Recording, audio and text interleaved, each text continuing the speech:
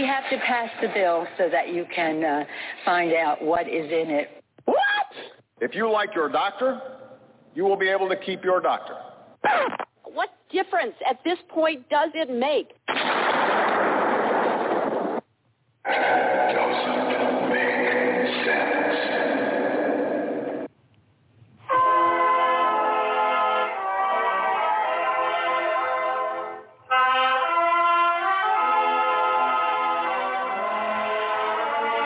If you're looking to make sense out of what's going on in the world today, then you've come to the right place. Welcome to Southern Sense Talk Radio with your host, Annie, the Radio Chick-A-Dee, and featuring Curtis C.S. Bennett and the most interesting guests that you'll find anywhere on Internet radio. And you can join the show and let your voice be heard by dialing 917-889-3675. So sit back, relax, and remember, Southern Sense is common sense.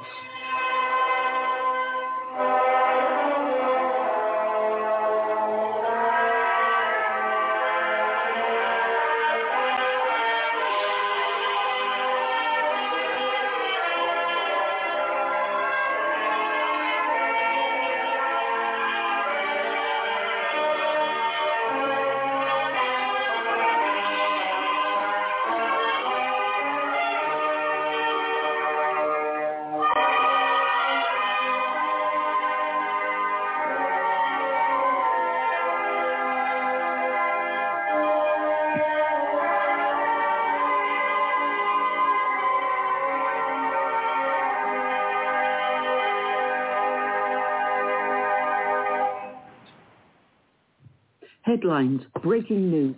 It's another hurricane. Oh, no, wait a minute. It's an earthquake. Oh, no, it's another riot going on.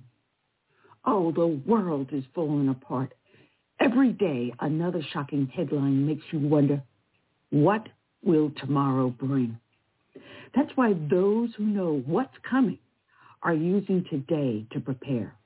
I'm talking about getting your family some high-quality emergency food from My Patriot Supply. My Patriot Supply is the nation's leading preparedness company. They've been in business going on 14 years now, and they've served millions of American families. Now they want to help you by giving you $50 off their popular 4-week emergency food kit. You'll get 4 weeks of food per person with meals designed to give you more than 2,000 calories a day. Oh, by the way, this food stays fresh for up to 25 years in proper storage, so it will be there when you need it. Other food goes bad fast, so don't wait. Go to preparewithSouthernSense.com and claim your 4-week emergency food kit. You'll save 50 cents per, 50 cents, no, not 50 cents, $50 per kit if you act now. Now, you can go to preparewithSouthernSense.com, or if you're listening to the show on my website, just go to the top left-hand corner, click on Prepare. Go to Southern Sense, put a dash in the middle, southern-sense.com. Don't wait. Do it today. All right, and welcome back to another adventure here on Southern Sense. Now I am having a little problem with my studio light. It keeps on turning itself off. Jeez, what else can go wrong today, Annie? Anyway, you're here listening to Southern Sense live on Blog Talk Radio, SHR Media, Facebook, YouTube, iTunes, iHeart, half a dozen other places. I don't even know where I am anymore, much less what planet I'm in. So just go to the name of the show, put a dash in the middle, southern-sense.com. I'm your hostess, of course, with the least mostest of Radio Chick-A-Dee, Annie, along with my co-host who's rolling in the aisles right now, and his cousin's going, this is the nutcase that you are co-hosting with, Curtis C.S. Bennett. Good afternoon, Curtis. Oh, man. Yeah. I don't know what it is. The light keeps on turning off. Oh, it's just, Well, this ain't Friday 13th, is it? No. This is the 19th. I don't know. But anyway. I don't know. But you know what? Oh, I was going to say, we are in the crosshairs of YouTube. They have now taken down 2 of my shows over the past year. One in April, and last week's show they took down. Believe it or not, folks. Wow. They said I had misinformation on there when I was quoting government sources. And I thought I was bad when they took down my website. I guess that's why my pocket's a little lighter today, because this was my day to contribute to 4 of my friends' campaigns. I have 4 friends running for various office at the national level and some at the state level. So I did that today. So like I said, my pocket's a little lighter, especially after spending a whole lot of money at the floor place for flooring for my mom's renovation at her house. So, but you make money, you spend it. What can I say? That's the American way. But your pockets aren't getting lighter because of the price of gasoline? Really? Oh, man. Come on, Curtis. You're in Pennsylvania right now, aren't you? That's What's right, the price and of it's gasoline crazy over there? Yeah. I range from $3.33 to $3.65. Man, I went to the gas station, and I have something called a Gas Buddy. Folks, you can actually check into this. I pay only $6.99 a month. It gives me a form of AAA, emergency road service. Plus, every time I fill my tank up to 40 gallons, and my car is a 13-gallon tank, so I can fill it several times a month. But during the month, up to 40 gallons, and you get 20 cents off per gallon. Now, I'm not doing a commercial for them. I'm just telling them this is what I use. They have no idea I'm talking about them at this moment. But I've been using them for the last couple of years, and it really does, over time, save you a lot of money. So with the price of gas, look for services like something like Gas Buddy. If there's something else out there, go for it. But if you can turn around and tell Uncle Sam, you're not getting that much money for my gas, no way. Do it. Yeah, it's ironic. It's ironic that it averaged me $3.05 a gallon of gas coming up here from Florida. But just to think, $3.05, who would have thought ever that would be a good figure amount to, get gas on when you're used to like $1.68, $1.88 under Trump. But Trump is not in office no more. So, hey, I guess we have to get used to it. Oh, wait a minute, folks. Wait a minute. Creepy Uncle Joe, the poopy pants president, is currently undergoing a colonoscopy. He turned over the reins of power to Queen Camilla.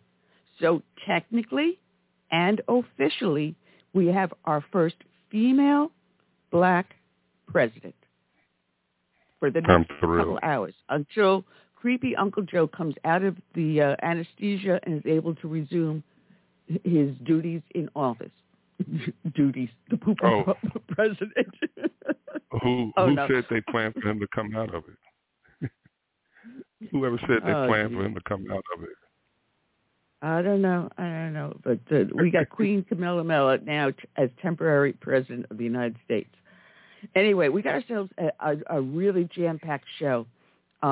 We had a last-minute change in our lineup. If anyone looked at the lineup yesterday, we had one person that dropped out, but we do have, from the London Center for Policy Research, senior fellow. We've had him on before, I do believe, Dr. Steve Hatfill. Oh boy, this one guest will probably get this show pulled down, and then YouTube sent me a warning. They said if there's a second incident of this, they are going to ban me for 2 weeks. So I may go into YouTube Gitmo. So be prepared. I'm probably sure Facebook is looking at this also, because if YouTube is taking me down, Facebook is not going to be too far behind. So I'm going to have to start looking at like Rumble and a couple of other places to try to get this show up and showing. Anyway, we're also going to have Dr. Kathleen Brown. She's going to be talking about CRT. Dr. Hatfield's going to be talking about COVID and whether or not this is actually a vaccination. John Stinson will be here. He is the spokesman for We Can Be Heroes. Now, we've had Beth Heath on before, but he is now her spokesman for her organization. And then running for candidate against my representative, my Congresswoman, Nancy Mace, Lynz Piper-Loomis. And I had a conversation with her on the phone the other day, and she sounds like a solid conservative, where Nancy Mace crossed over the aisle on several issues.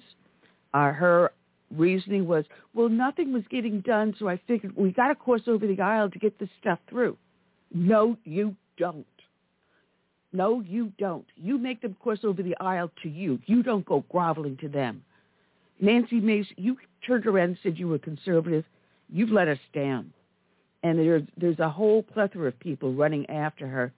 And we're going to try to get each and every person that is challenging her going into the primary on the show, because this is a district that we must make once again conservative solid. And then we're going to finish off the show from the Heritage Foundation, Kathleen Gorka. We had a blast with her last time.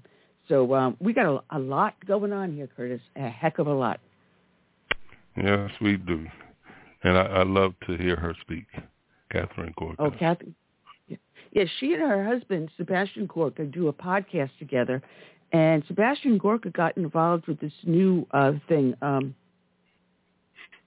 What is it? Freedom Square. It's a new website, and I just signed up for it this morning. So I haven't had a full chance to explore it, but we'll talk to her about a whole mess of different things. Anyway, those that listen to the show know that we do a dedication to a fallen hero. And Curtis, this one is going to be quite a long one because it's going out to 13 law enforcement officers who lost their lives in the line of duty due to the Chinese COVID virus here within the United States. And this was only during the month of April and May of this year.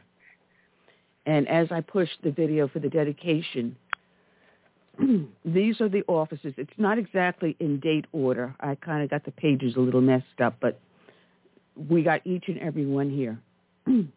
This is from the Officer Down Memorial page that you can find at odmp.org.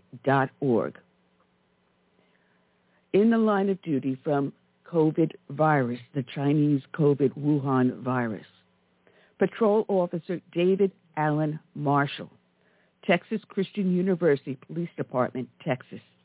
End of watch, Saturday, May 1st, 2021.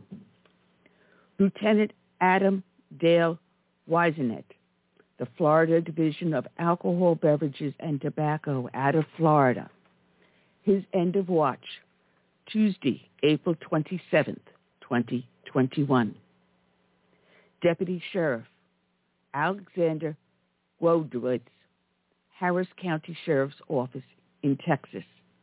End of watch, Thursday, April 22nd, 2021.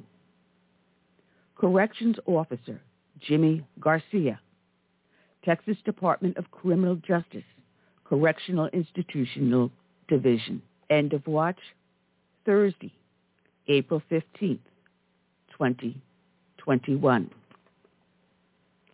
Border Patrol Agent Christopher Shane Simpkins, United States Department of Homeland Security, Customs and Border Protection, United States Border Patrol. End of watch, Monday, April 12th, 2021. Deputy Sheriff Carlos Antonio Hernandez, Palm Beach County Sheriff's Office, Florida. End of watch, April 11th, 2021. Deputy Sheriff Joseph Brandon Gore, Brunswick County Sheriff's Office, North Carolina.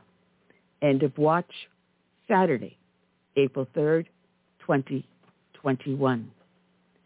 Deputy Sheriff Dustin Kyle Speckles, Hayes County Sheriff's Office, Texas. End of watch, Sunday, May 30th, 2021. Border Patrol Agent Juan Manuel Urrutia, United States Department of Homeland Security, Customs and Border Protection, United States Border Patrol. End of watch Friday, May 28th, 2021. Deputy Sheriff Daniel Duke Trujillo, Denver Sheriff's Department, Colorado. End of watch Wednesday, May 26th, 2021. Superintendent Scott D. Slip Mahoney, Delaware County Bureau of Park Police and Fire Safety, Pennsylvania. End of watch Tuesday, May 18th, 2021. Deputy Sheriff James Herrera, Denver Sheriff's Department, Colorado. End of watch Sunday, May 16th, 2021.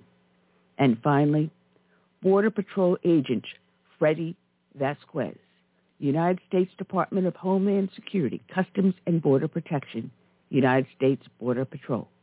End of watch Saturday, May 8th, 2021. This show is dedicated to these 13 law enforcement officers who lost their lives because of the Chinese COVID virus in the line of duty, serving on the front lines. We dedicate this show to all the brave men and women that serve as first responders, be they law enforcement, firefighters, or emergency services. We also dedicate it to all the brave men and women that serve in our armed forces from the birth of this nation through today and into our hopeful and majestic future. We dedicate to them this song by Todd Allen Herrington, My Name is America. May God bless each and every one.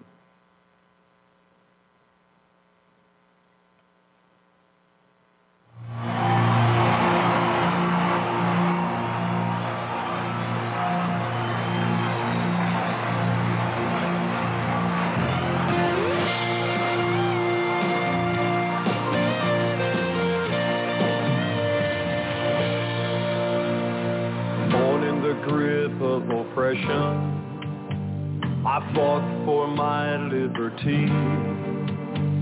I paid with the blood of my people. Freedom has never been free.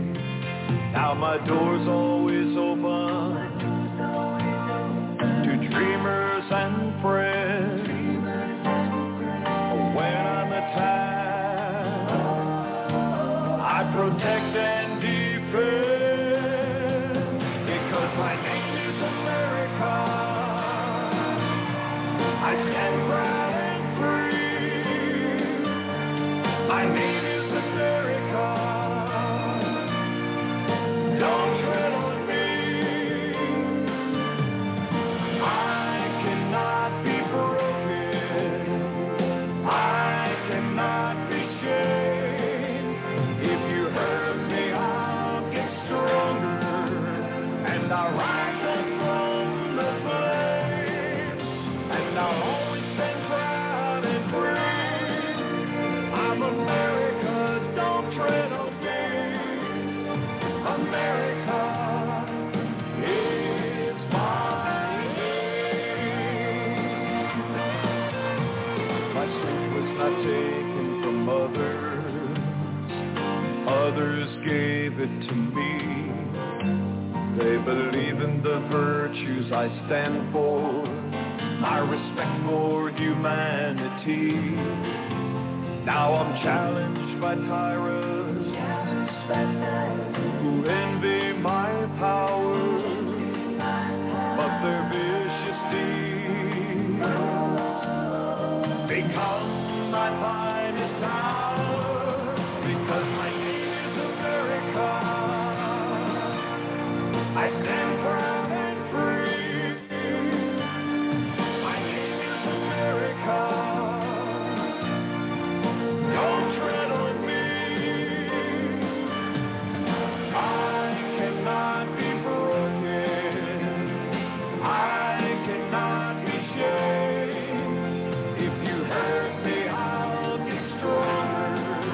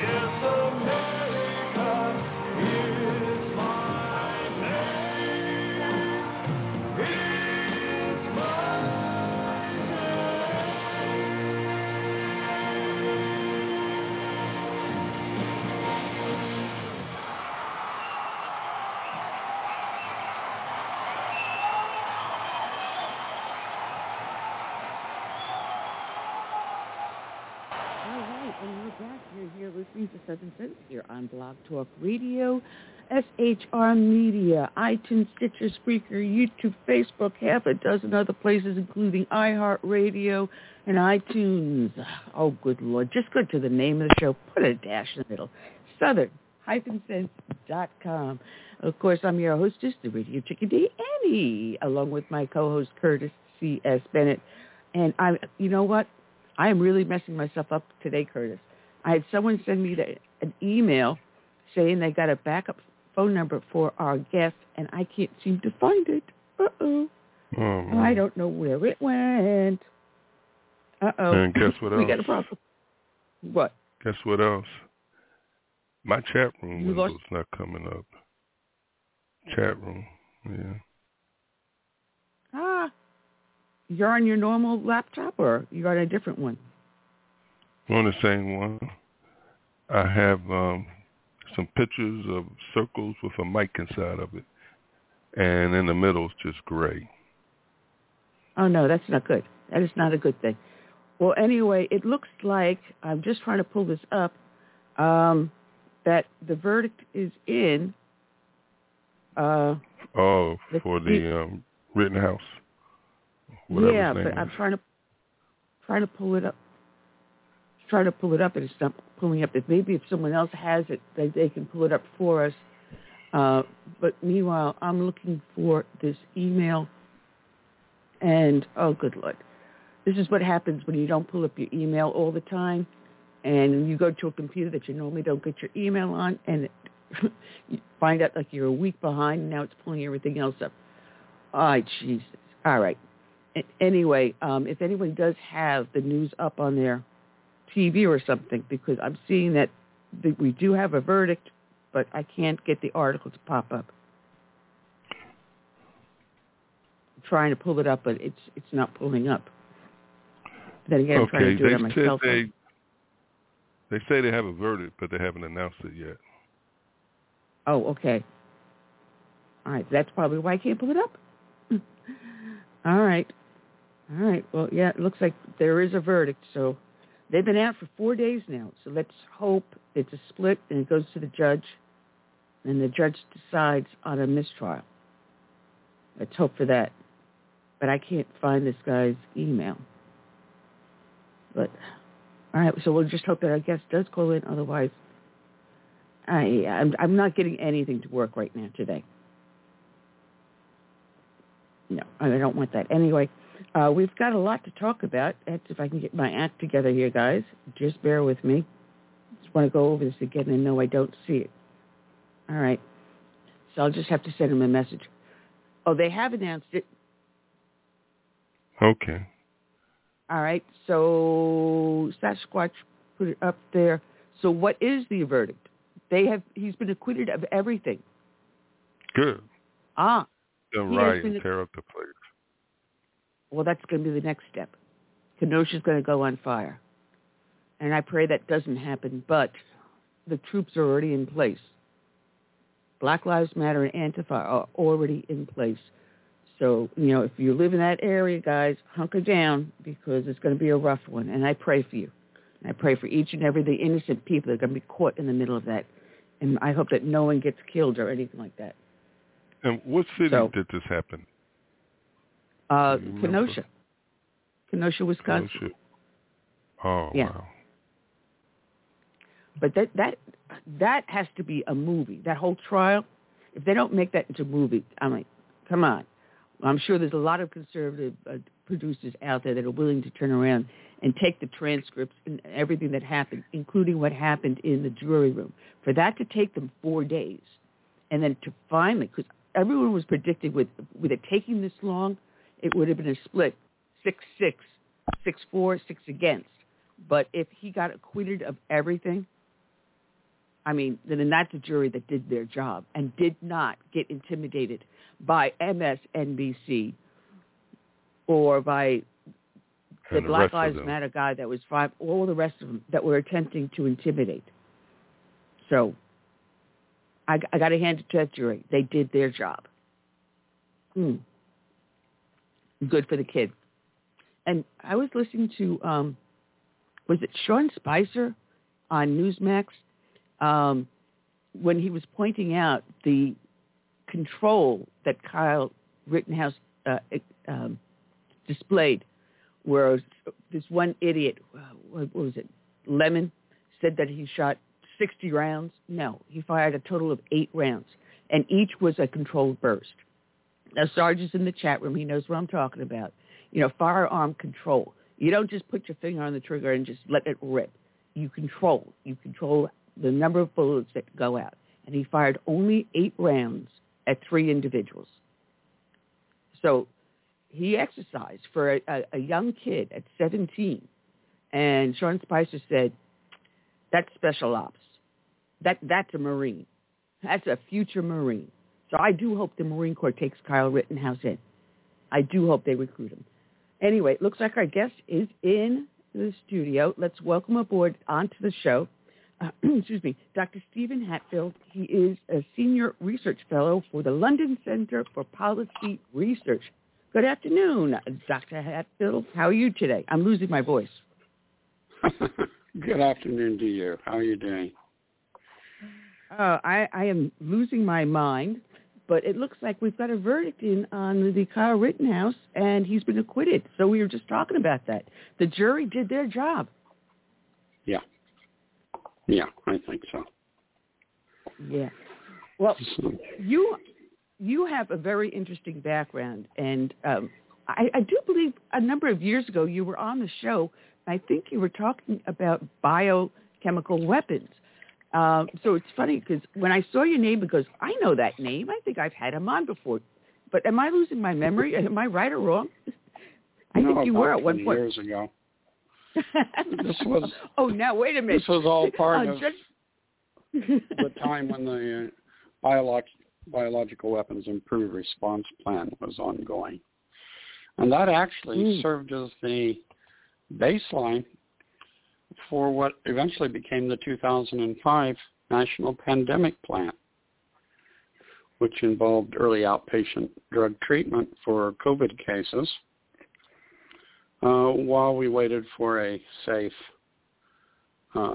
vaccine to be developed,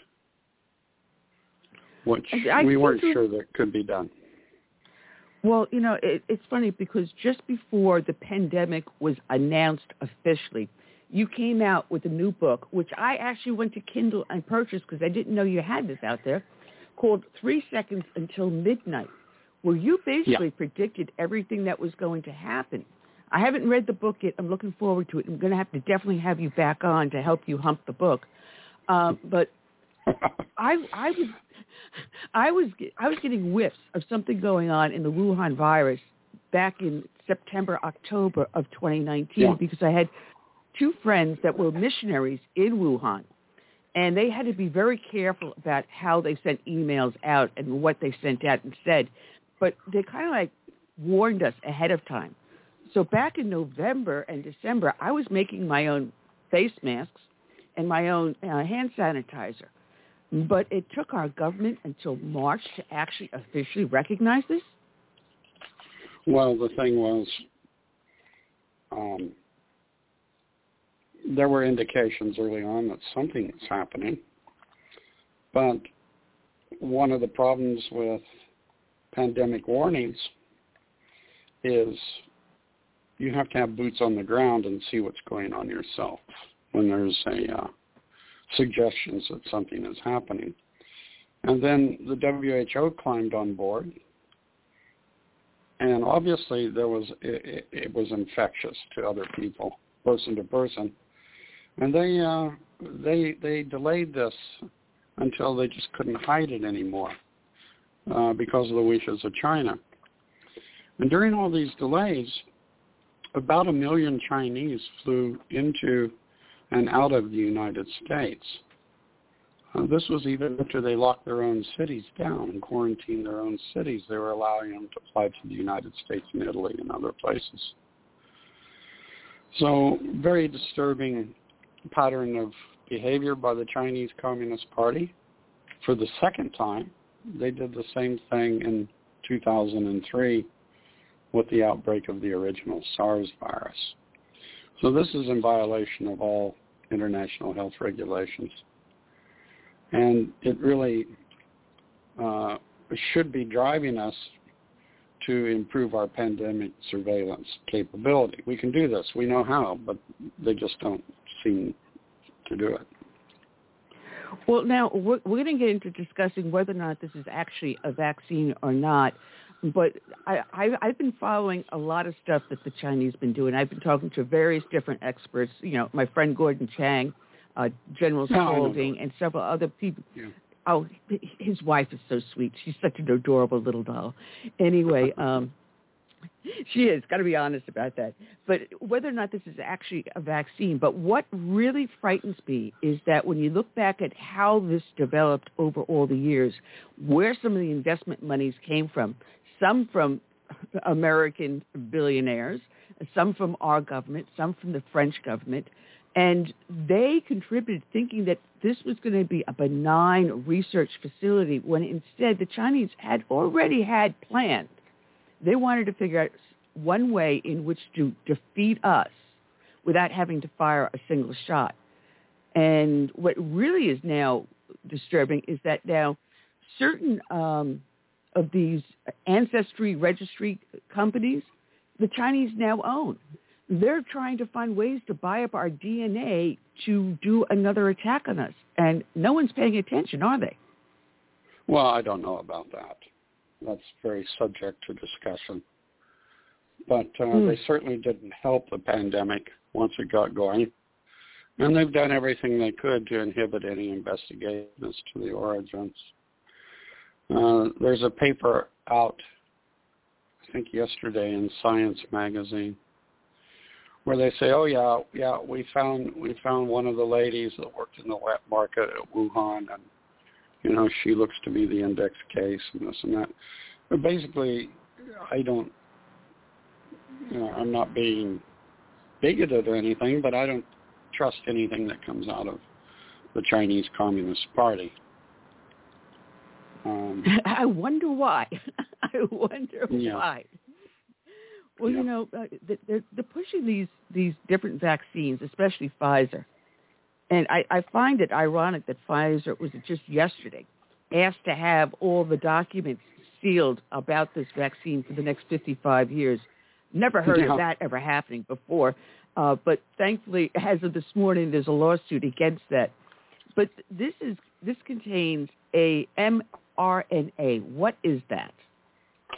That's a genetic code that when these particles are not viruses, they're not vaccines to begin with. The FDA categorizes these as a biological product, and they actually come under the treatment protocols.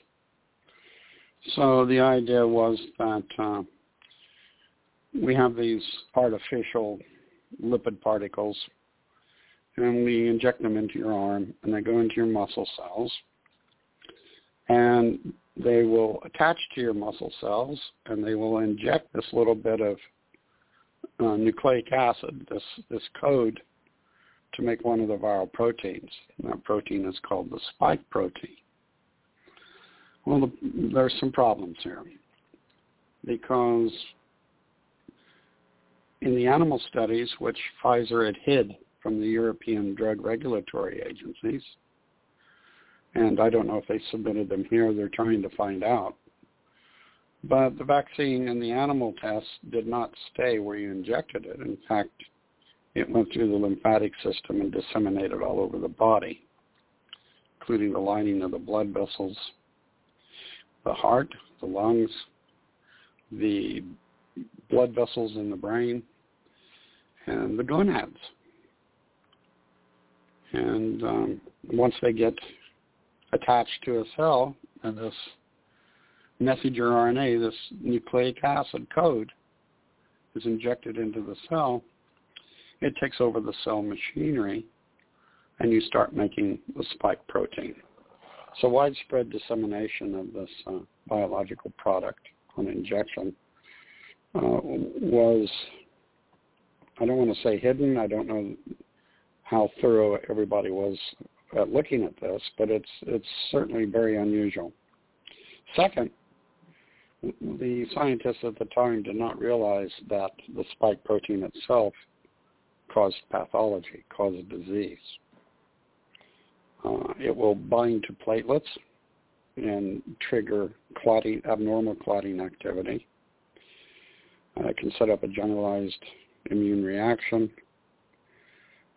There's a whole rash of things. Antibody-dependent enhancement. In other words, it can, if you subsequently catch a viral strain that's mutated away from the original strain, which was 18 months ago, they started working on this, then the disease you catch might be worse.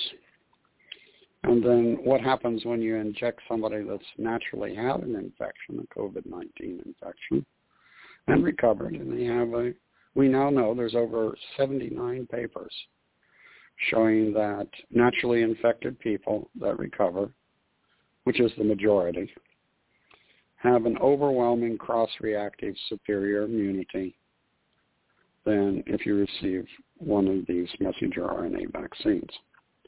The reason for this is the messenger RNA, quote, vaccines only triggers your immune system to respond to one protein. A natural infection with the actual COVID-19 virus, your immune system makes an immune response to multiple proteins that are associated with the virus, multiple different proteins. So when you're faced with a strain in a future time, that's linked, you have a bit of cross-reactive immunity to that. So essentially, the virus that the messenger RNA vaccines were geared up for no longer exists.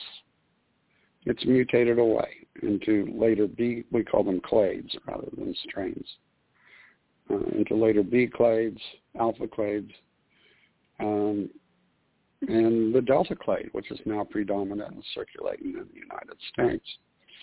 And the delta clade is gradually showing resistance to any effect from being vaccinated because of the natural mutations. You cannot vaccinate yourself out of a fast mutating viral epidemic like we see with COVID-19. It's not a traditional vaccine. It's not like the vaccines for measles, polio, chickenpox, smallpox, yellow fever, which give a very long-lasting immunity. This is a very narrow, focused immunity, and it's focused on a protein that's not only harmful in the body, but it's a protein that very rapidly mutates. And we knew this back at the start. When early February, a lot of individuals thought that it was probably already here and that what's being done, and I was invited into the White House to work on this problem to provide outside scientific medical advice. We were behind the eight ball. Most of our drugs come from China, so there was a huge effort to try to get critical drug domestic production back on U.S. soil. All our personal protective equipment is made in China, the bulk of it. And now there's an urgent rush that had to be dealt with. The cities, and especially our mega regions, have been warned for 20 years to get ready for something like this. And Los Angeles and New York City literally did nothing. Incompetence in civil administration. So now we had to worry about where we're going to get these ventilators for the critically ill patients. So what the White House started was like a Manhattan Project that led up to the atomic bomb. They were trying, like in World War II, we tried 3 different methods to concentrate the uranium isotope that we needed for the bomb. Massive plants, huge experimental manufacturing processes, and they went 3 different routes in the hopes that one would work. This is precisely what the Trump administration did. They tried multiple avenues. The first was, could we find an effective drug therapy we could give to outpatients, patients that weren't yet hospitalized. And we did. We found two right off the bat. One of them was being made by the ton in China and was being used successfully in South Korea. And there was very good papers coming out of France from Dieter Raoult and his people, showing that, you know, we really did have something here. And within a very short period of time, we had 62 million doses of this drug called hydroxychloroquine and chloroquine in the national stockpile. And then the FDA came along and did everything they could to have the drug banned. You know, millions of people take hydroxychloroquine throughout the world for things like rheumatoid arthritis and lupus. I think some of your listeners would have heard of that disease.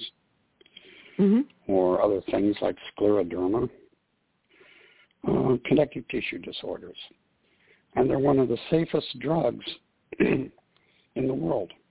It's more dangerous to take an Advil than it is to take hydroxychloroquine, and the treatment was only going to be for 5 days.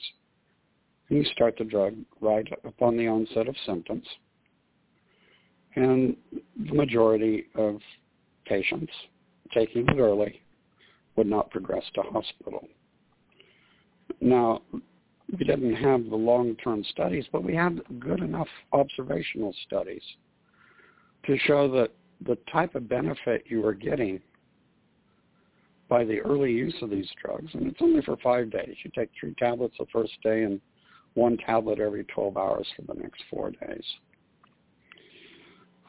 It would keep the COVID-19 virus up in your upper airway. It wouldn't get down to your lungs. Mm-hmm. And incorrectly, there's now 333 studies showing the overwhelming benefit of this drug, if given early, at preventing hospitalization and mortality. And the FDA just quashed it. They did everything under the sun they could quash it. And it was eventually banned. They said it was causing unusual heart rhythms and people were dying. Whether they realized it or not, what they never announced is that it was the virus that was attacking the heart, not the drug. Yeah. Doctors still kept using it because it was working. But people that had never had hydroxy, yes. Yeah, I didn't mean to interrupt you, but this is the co-host. I've heard this so-called vaccine described as a therapeutic. Could you tell us what a therapeutic is versus a vaccine? Therapeutic is something used for treatment. When the vaccine came out, its endpoint was to protect against hospitalization and death. That was its major endpoints. And to try to keep this to be a self-limiting infection in the upper airway with only mild symptoms.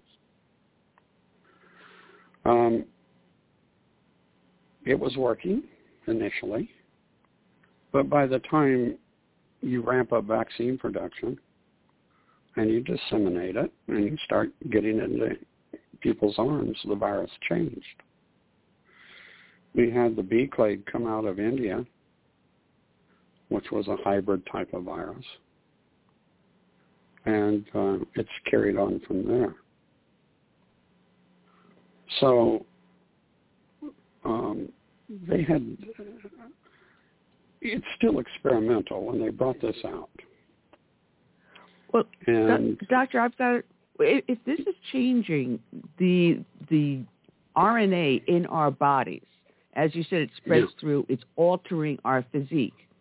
And they're trying to give this to children that are prepubescent, I can't even say that, before they've hit puberty. Yeah. Thank you very much. My tongue got put in backwards this morning, along with my dentures. Anyway, we have no idea how it's going to change the bodies of these children. Now, there are reports of women having miscarriages, of men losing their virility, of blood clots, inflamed hearts, and numerous other conditions that are going on there, muscular disorders. We know blindness, that loss of limbs. Yeah. And these viruses should have been pulled in the first 4 months that they were issued. They've caused more serious injuries and more deaths than all the other vaccines for all the other different things that the FDA has fully licensed for the last decade. Now, this is probably going to get... They should have been pulled. This is probably going to get YouTube to pull my video down again because they pulled down my last show because they said I gave out false information. But I quoted... No, this is all reference. This is all referenced literature from peer-reviewed, accepted international research. Exactly, and government research. I can send you a list of the papers if you want. Oh, trust me, I probably have half of them in my hand right now. But the adverse reaction report that came out from our own government, which means they're lowballing the numbers. They're not giving us all the facts. If it's coming in. But their report that came out September 9th said, from the vaccine, there have been 16,766 deaths. Those are the ones that have been reported or that they have acknowledged. So that number's got to be a lot higher. And as you said, there has never been an instance where an alleged vaccine has caused so much harm and death. The data that I use is from Britain, which don't have as much propensity to lie to their population. Mm-hmm. Right now, and we're speaking right at this moment, you can be fully vaccinated with the 2 shots, like a Pfizer or the Moderna, and you can still catch COVID. And if you catch COVID, you have just as much virus in your upper airway as somebody that's not been vaccinated and catches COVID. You see what I'm trying to say? The vaccination people can give this infection to other vaccinated people and to unvaccinated people. And now, as I'm understanding it, too, those that have got the natural immunity because they had the virus cannot give the virus to anyone else. There's 79 studies, now over 79 studies, showing the superiority of natural acquired immunity over the vaccine. And if you mount an effective neutralizing antibody response, your illness is down to a couple days rather than maybe 2 weeks. So there's less chance for you spreading it. The FDA itself has acknowledged, number one, that the vaccines are losing their efficacy. Number two, in their letter to one of the manufacturers of the vaccine, they came out and said, this was a German company, that they're incapable of monitoring adverse events, harmful events from vaccination. And they're requiring the manufacturer now to do this as part of... As if they tell the truth. No, I'm serious. As if they would tell the truth. You know, of course they're not going to. They're not going to give you tell the truth. No. The other thing is that, again, I'm looking at British data and Israeli data. Israel did a study of 2.5 million patients, and they found that fully vaccinated individuals were 6 to 13 times more likely to become later infected with this Delta variant that's going around than those who developed natural immunity from a previous COVID infection. And that the fully vaccinated individuals did not have good protection against developing a more severe disease. In fact, the risk of developing symptomatic COVID-19 was significantly increased among the fully vaccinated, and their risk of hospitalization was 8 times higher compared to persons with a naturally developed immunity. And all this was confirmed by Public Health England data published on September 3rd of this year. They show that from February the 1st, 2021 to August 29th, 2021, they had 1,798 deaths within 28 days of a positive test from COVID-19 variant. The fully vaccinated population accounted for 1,091 of these deaths, with just 536 of these deaths occurring among the unvaccinated population. So this messenger RNA COVID-19 biological product from Pfizer can no longer reliably prevent infection, reinfection, viral transmission, or death from COVID-19. If they want to call it a vaccine, it's a failed vaccine. And this was reaffirmed on 6th of August this year when Dr. Walensky, the director of the CDC, stated that there's concerning evidence of waning vaccine effectiveness over time against the Delta variant. Now you want to give it to children who are, for several reasons, pretty much resistant against COVID-19 infection. This does not make any sense.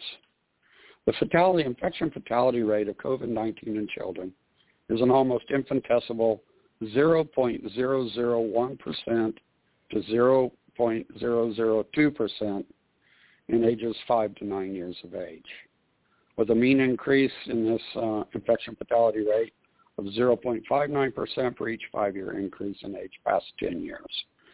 Overwhelmingly, the deaths that we've seen in this 5 to 11 age group have been due to serious pre-existing other diseases in these poor children. The reasons for this is that children in that age group have a very low number of viral receptor proteins in their nose and mouth. And their immune systems are so strong in this age group that if they're naturally exposed, they get minimal symptoms to sometimes no symptoms at all. And they get a robust cross-reactive immunity to associated strains downstream, in time. Variants, if you will. Children are not significant transmitters of this virus to either adults or to each other. And they've played only a minimal role in the COVID-19 pandemic. Well, that's almost as if I'm reading your paper that you wrote that's on your website under your name, Dr. Stephen Hatfill.com, that was reference data to parents concerning the Pfizer COVID-19 vaccination for children aged 15 to 12. I'm holding it up for the camera for people to see all the little scribbles and notes. 15 to 11, actually. all the notes. But if they go there, they can read the entire paper that you wrote about this. And as I said, I've got this highlighted and scribbled and underlined all the notes because I did read it. And it's something I have been following for a long time. And one of the reasons is that when this broke out, my mom had a stroke, and she's now living with me. So she's someone that if she has another blood clot, she could die. So I had her go to my doctor and then to the cardiologist to decide whether or not she should get the vaccine. And then I asked the same questions because I had too many strokes. I have a heart condition. I have several other conditions within me. And my doctor had to close his practice for 2 weeks because he did catch the virus. So we sat down and we went over everything, and he says, no, because of all the side effects that you were talking about, don't get the vaccine. We did the same thing with the cardiologist. And this is what people are not hearing both sides of the story. The fake news out there gives only one side, and they're not listening to people like you And when I put you on the air, then you get YouTube pulling me down because we're giving out false information. But you back this with 79 other documented papers, your paper. Yeah, well, I think there's 31 references in these different areas that I touch on in this paper. You need to understand, France has just banned the Moderna vaccine. The Scandinavian countries have banned the Moderna vaccine. England is going to get rid of their so-called vaccine passports because you cannot vaccinate your way out of a fast-moving RNA pandemic. There is overwhelming evidence now that a number of safe, inexpensive outpatient treatments can help to keep this virus, and again, the earlier you take it to the time that you start symptom onset, the better it's going to work. But COVID-19 is a treatable disease now with these drugs. It always has been. It always has been, and we've known this since March. We have 62 million doses sitting in the Strategic National Stockpile that the FDA has banned from using, and Dr. Fauci at the NIH. So instead of treating people early as outpatients, you go see your doctor, you don't have to wait for testing. Your doctor will make a clinical decision. You're in the middle of a pandemic. You have all the signs of COVID-19. We've been treating patients on suspicion, I think, since medicine was first invented. Okay, if you come see me for a cold virus, I'm not going to take a nasal swab and send it off and see which cold virus it is. There's 120 different ones that can do this. A couple are coronaviruses, by the way. No, in the middle of a pandemic, common things occur commonly. It's a safe drug. We'll give you a treatment course of this. We'll watch you, make sure you don't get a pneumonia from bacteria superimposed on top of this. Go home, keep yourself at home until you feel better, and that should be the end of it. And for anyone, depending on what studies you look at, anywhere up to about 80%, 89% of patients, this is what happens.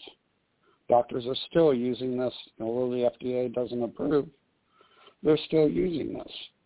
The reason this got a bad name was because Janet Woodcock, who is now the acting FDA commissioner, back in February, March, she was in charge of drug safety.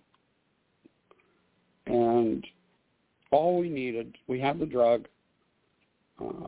Some of our friends overseas had donated vast quantities of this stuff, or the precursors that you needed to make it. And almost overnight, we had 62 million doses. Wow.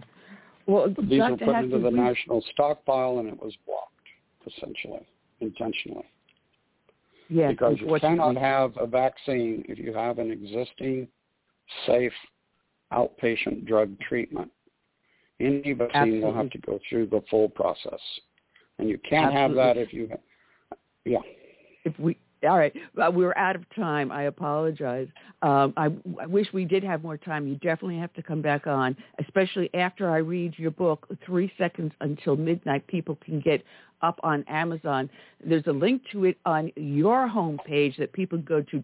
It's drstephenhatfill.com. They can also find your articles up on the London Center for Policy Research. We have to have you back on. There's so much more to talk about. And so I got to do more to get YouTube to yank me down. What do you think? Yeah. Well, God bless you for the hard work. Yeah, thank you. Okay. God bless. You have a great weekend and have a happy Thanksgiving, sir. You too, man. Nice to chat with you. Our pleasure. Bye. Check it out. Dr. Hatfield.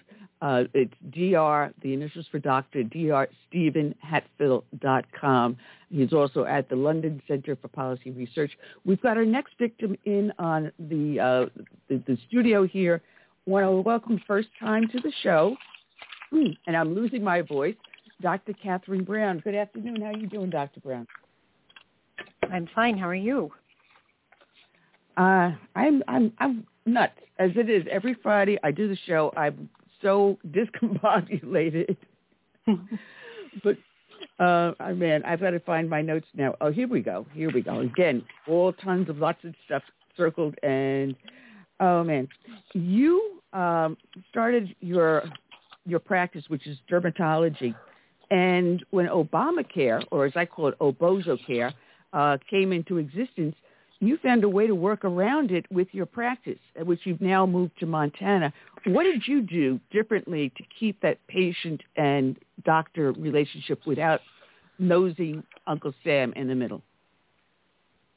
Yes, well, I was in a very nice multi-specialty group, and I had certain issues that were occurring, and I went to D.C. I was opposed to, I call it the Unaffordable Care Act, but I went to D.C. and I sat in legislators' offices and realized that they weren't going to fix my problem, which was a bad payer mix. I mean, that's kind of lingo, but, workload going up, time with patients going down, just a lot of things outside my control. So I just opened an independent practice, and I charged by time, and I made it reasonable.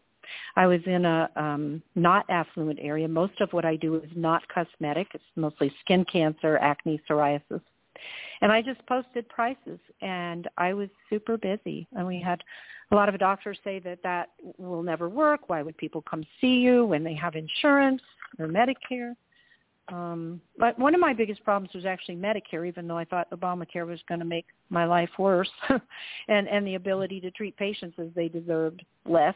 It just becomes impossible, actually, to treat patients the way that you see fit within the third-party payer system at a certain point.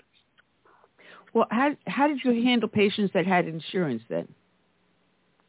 Well, we were very upfront about it. It's on the website, Facebook page, in the office, on the phone.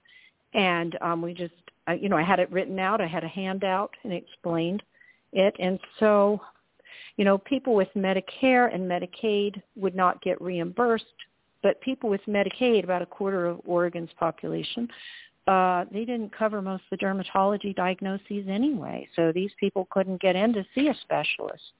So I just charged them a reasonable amount. If they wanted their acne treated, they were actually happy to pay a reasonable amount. Or if they weren't happy to pay a reasonable amount, they didn't come in.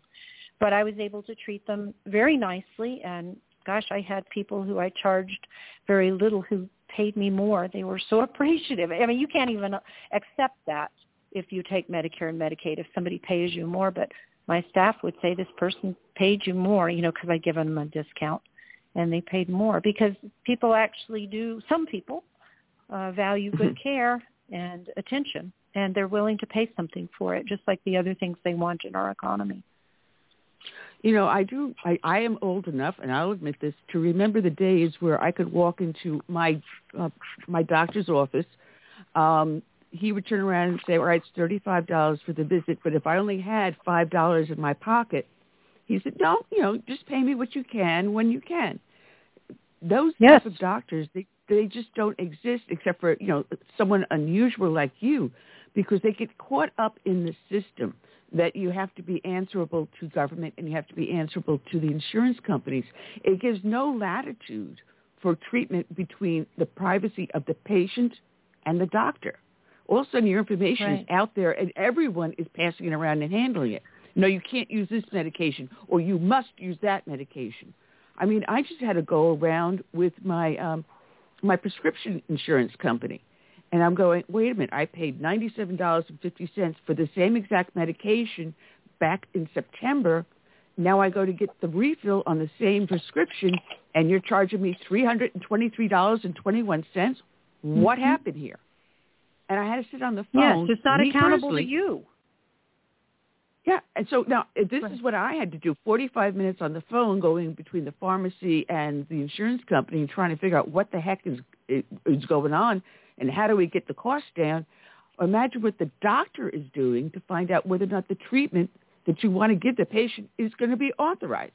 Yes. Well, someone besides the consumer with your issue is really setting the price. I mean, ordinarily prices are responsive. You know, you're not going to keep going to the same grocery store if they're charging twice as much as the place down the street or 3 times as much. You're going to take your wallet and go elsewhere. And so the price is really set with you in mind.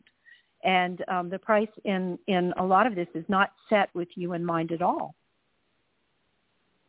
Now, you wrote an article about Bernie Sanders' Deceptive infrastructure plan. Oh, geez. Yes. Where do we start on this one? How is this going to alter now the relationship that you have with your patients, and how does this enhance or make Obamacare even worse than it already is? Well, I think it's terrible for healthcare, and I heard that, they passed it today in the House. But, it's changed. It's really the Build Back Better plan, and there's they're mixing these terms with infrastructure, but it's the social engineering bill.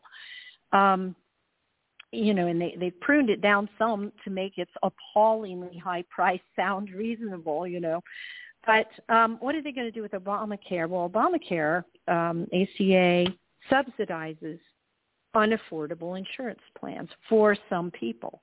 And even with that, the deductibles are still very high, so it's not a plan that anyone would buy on their own. It's a bad value, and it's managed care.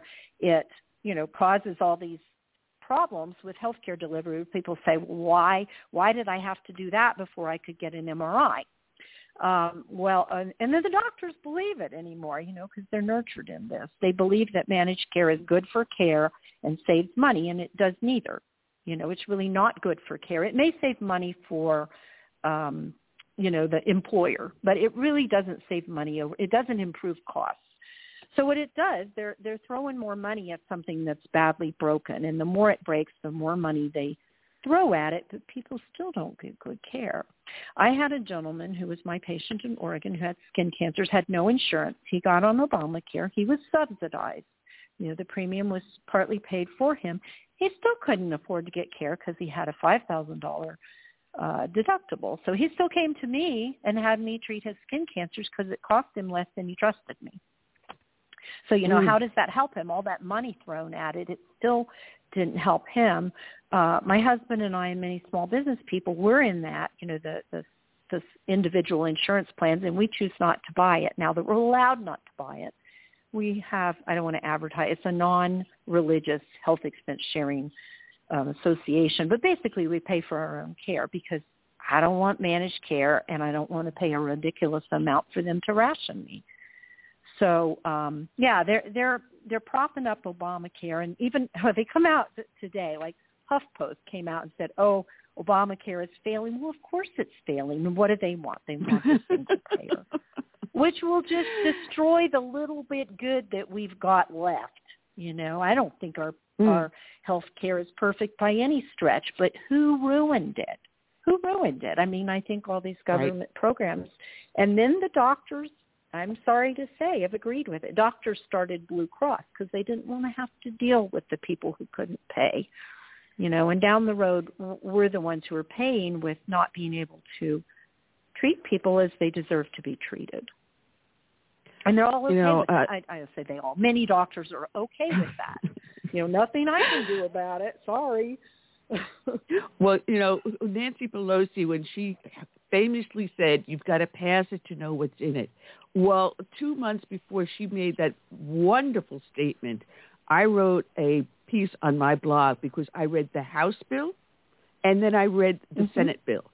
And that's a heck of a lot of reading. And this was before the two of them were married. Yes. And I took out of it 15 unconstitutional things that are in it.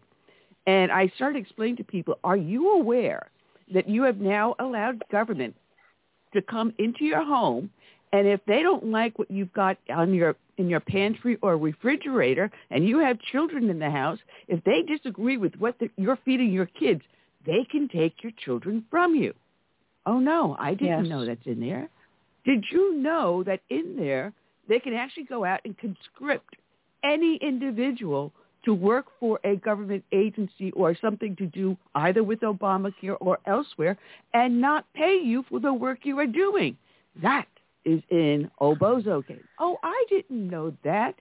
Did you know that it restricts the amount of care you can give to individuals if they are under the age of 16, your child, or over the age of, I believe was it 45 or 65? I forget the actual age at this point. But if you were below a certain age or above, they can deny you care.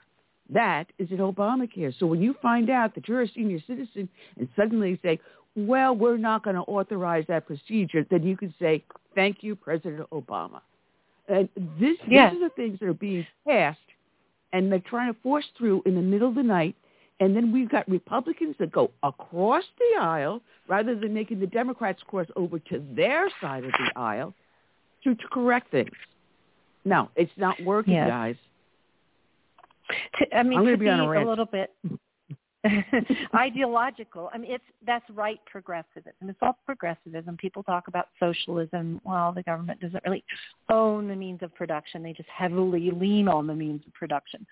But it's progressivism, whether on the left or the right, the idea that experts can plan our lives for us. And so aside from the money issues, because, they're taking money from people who think it's only coming from the rich. They're still taking opportunity from people. But they're taking your choices from you because they think they know better. And that's the biggest thing that's happening is, and your doctor anymore is kind of like, well, I don't know better. I'm following the protocols. Well, why bother having a real doctor? And they you don't really get a choice under Medicare of whether you're going to have an MD or a DO, a real doctor, versus someone with lesser training. I think that should be your choice, but it's not your choice. So what happens is, you have all these choices, but these choices are within the box that we tell you your choices are in. You can have red pants or purple pants, but you don't know that you can't have blue pants. Mm-hmm. So, you have choice, but you really don't. And the thing that gives people choice is having their own money. Well, some people have more money than others, and people have emergencies that they can't pay for. And that was the idea of insurance and that started with mutual aid societies way back. People who didn't have money, they joined together and, they'd help each other out if there was a crisis. But that now is more like we decide what you get. Some giant corporation, which, the left says they hate giant corporations, but they give them the power by protocol to decide what people get and what they don't get. So unconstitutional, yes. Well, we're hoping that there are 2 Democratic senators that will help block this bill. And if my senator ends up voting for this thing, oh boy, there is going to be a revolution in the state of South Carolina that you would not believe. They are so pissed off at my Senator Lynz Piper-Loomis that actually I've known several different groups within the state trying to find candidates to primary him out. But, oh, good Lord. I can't believe it. It's so irresponsible. It really ought to be called, instead of Build Back Better, it ought to be Austerity for Our Children. That's what it ought to be called. I've got a better one than that one. How about Build Back Bitter? Build Back there Bitter. You go. Resentment. It's built on, somebody has more than I have, and therefore we need, all of that. All the worst instincts in people. It plays on that. We're going to help this group and hurt this group, and you should all feel resentful about the wealthy. And I mean, that's not a good way to live with each other. We're not living with each other very happily right now, and this hurts it. No. And the CBO came out, and of course they can't do a proper analysis on the entire bill. They can only go after certain areas, but they estimate at this point this will add $367 billion onto our debt. And that's only what they can come up with. So imagine how much higher that figure actually is, because you say that they're going to start to spend an additional $370 billion to expand Medicare benefits. which in fact the Medicare Advantage plans already offer. So, they do. You know, I'm not a big fan of them either, but they do offer those choices. It's not like those choices aren't out there. They are. Well, as it stands now, my retirement comes through New York City, and they're trying to force all of us from Medicare onto the Medicare Advantage plans. My union president right now has this in arbitration and may possibly sue. But as of January 1st, I'm not going to know where I stand when I go to the doctor, whether or not I have my regular Medicare disability or if I have to be shoved into this Advantage plan that I may not use all the benefits. It may not even cover all the things that I need to be covered. I may not even have doctors that are in this plan that I already go to. So they're trying, as you write in your article, to make us dependent upon government. And as we were talking early in this show with my co-host Curtis, that they want you dependent. And I've said this many times. They want you to bow at the altar of government and no longer be self-sufficient. So, you know, that does give people power. Oh, you need to ask me for this. You know, you need to come to me for this and beg and plead for it. And, you know, we'll take it from other people. We'll go, you know, the IRS, I don't know, they want to expand that so they can enforce more. But, you know, they're basically taking it from people who wouldn't voluntarily pay for these things. And then you have to come and beg and plead, mostly as a group, you know, the teachers union, whatever, these various industries. And they beg and plead for special advantage. And that doesn't help. It certainly doesn't help the small business. It doesn't help anyone who wants a better future.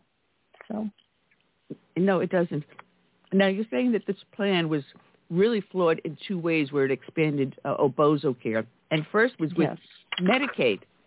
Now, Curtis, you told me the story earlier that you've got a relative that was upset that our governor is not going to expand Medicaid. Matter of fact, is restricting it because it's such a wasteful program. That's true. And it's an unfunded program. They are forcing the states to provide a service without giving us the means in which to do it. So they're forcing the states to do something that they possibly can't even afford to do. Correct. Well, a little interesting thing about my former state of Oregon, because they designed an overt rationing system in about 2002. They have this line by line, what we cover and what we don't by diagnoses. It's called the prioritized list. And then they cut off a whole bunch of these diagnoses when they had a budget decline. Well, when the budget went back up, they didn't add those things back onto the line. And it used to be that in Oregon, doctors made much less on Medicaid, and that's true around the country. But in Oregon, doctors in the favored specialties, some of them including primary care and primary care and obstetrics, they make more significantly than Medicare per patient that they see. So, but yet the patients can't get care, and the care is often, there was just so many millions lost in Oregon, millions of dollars lost, and the patients weren't getting the care. And what happened to that money? So who does this benefit? I don't think it primarily benefits the Medicaid beneficiaries. They do get some things, of course they do, but many of them fall through the cracks. They're not always treated very nicely because there's a stigma of having Medicaid. And, you know, it just doesn't do what it says it does. You know, it doesn't primarily act as that safety net and give people dignity.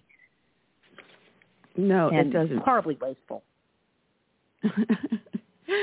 Well, you said also the second part of the plan would make permanent the increased Obamacare subsidies that were part of the COVID relief, with much of that aid going to those who do not need it. Now, I hear of all these weird agencies that have nothing to do with COVID getting this money.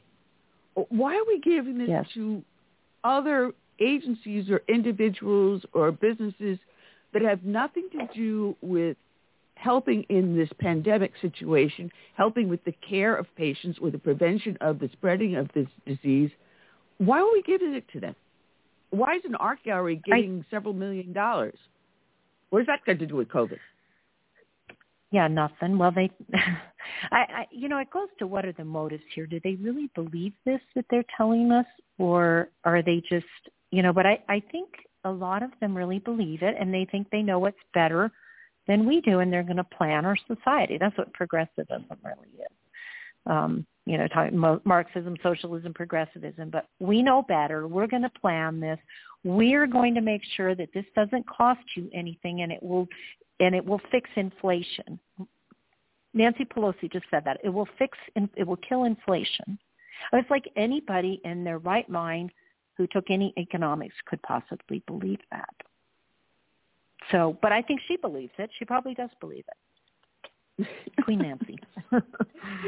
Oh yeah, yeah. Because we're getting this Build Back Bitter, and that's going to be the new name of the bill from now on. Build Back Bitter. Okay. And they're trying to convince us it's an infrastructure bill, but is there any actual infrastructure in this at all?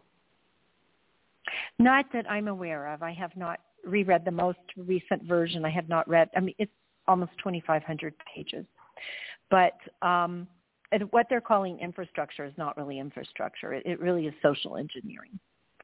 So I think a third of it, at least initially, was pertaining to health care. And they're sneaking it in there. I mean, we should debate this stuff like, when we debated Obamacare 10 years ago, that didn't really go very well for them. They finally squeaked it through. But that debate did not go well. They had a lot of pushback. Well, people don't know what's in here this time around. And that's one of the biggest points of my article is that here we have an extension to Obamacare, a most massive expansion of Medicaid and Medicare, and, incremental takeover of health care by the federal government, and we aren't even debating it. We should be debating it. Absolutely, absolutely. And matter of fact, what's his name? Oh, good Lord. I could see his face. But last night he was up there on the floor for 2 hours. McCarthy. Kevin McCarthy. Thank you. Like I said, I could see his face. I just couldn't put the name to it. But, he started off giving some good arguments against it, but he kind of like whimpered off. So I don't think there was as much fight on the Republican side as there should have been. There should have been forced debate, a filibuster, anything, just to stall the bill. But if that was the best you have, then we're in trouble. And I didn't listen to it. I think they're just stalling. But I think it's a much harder argument to make because everybody sees all the little goodies. Oh, there's this for you and this for you and this for you. And it's a much harder argument to make that overall you will be better off if you have less government intrusion in your life and less expansion of government. But that's just hard for people because they believe it one way or the other. They believe that, these people, this time they'll get it right. But all these things are in law, individual things that they've debated. Well, this person gets this. And, that's no way. You don't plan your household that way. You don't write up a set of incredibly complex rules to run your household and then refer to that or get punished if you don't follow it. Nobody would run a home or a business like that. It's ridiculous. You see the things that are coming ahead of you and you kind of plan for some of those. Oh, we may need money for this, in case our roof needs repair. But nobody makes rules for every little thing. You cannot run anything based on that. But they do. They run our lives based on that. Well, look what they're doing with us with the vaccine mandates. Now, OSHA's pulled back and says, no, we're not going to do, we're pulling back. We're not going to enforce the. But President Biden, I almost said Obama, President Biden said, don't listen to OSHA. I'm telling you the mandate stays. Oh, excuse me, but how many of our first responders, our military, our healthcare workers that were out there on the front line at the start of the pandemic have now lost their jobs? How many others in other industries are now losing their jobs? And people are finally starting to speak out. But here, Oklahoma now is pushing back because they're allowing employees to sue for over $1 million, for up to $1 million over the vaccine mandate. So if they lose their job, they can sue not just the business, but the government for putting that mandate in place. This is going to be an interesting fight. I think the sleeping giant with this vaccine mandate has woken up, and they're standing side by side with the mask mandate and with the CRT and with now the LGBT community forcing pornography on kindergartners, I think there's a huge push. Are you sensing what I'm sensing? Yes, and I hope it will be enough because, whether people agree or not with taking a vaccine, for their neighbor, I mean, I would say it's their neighbor's decision.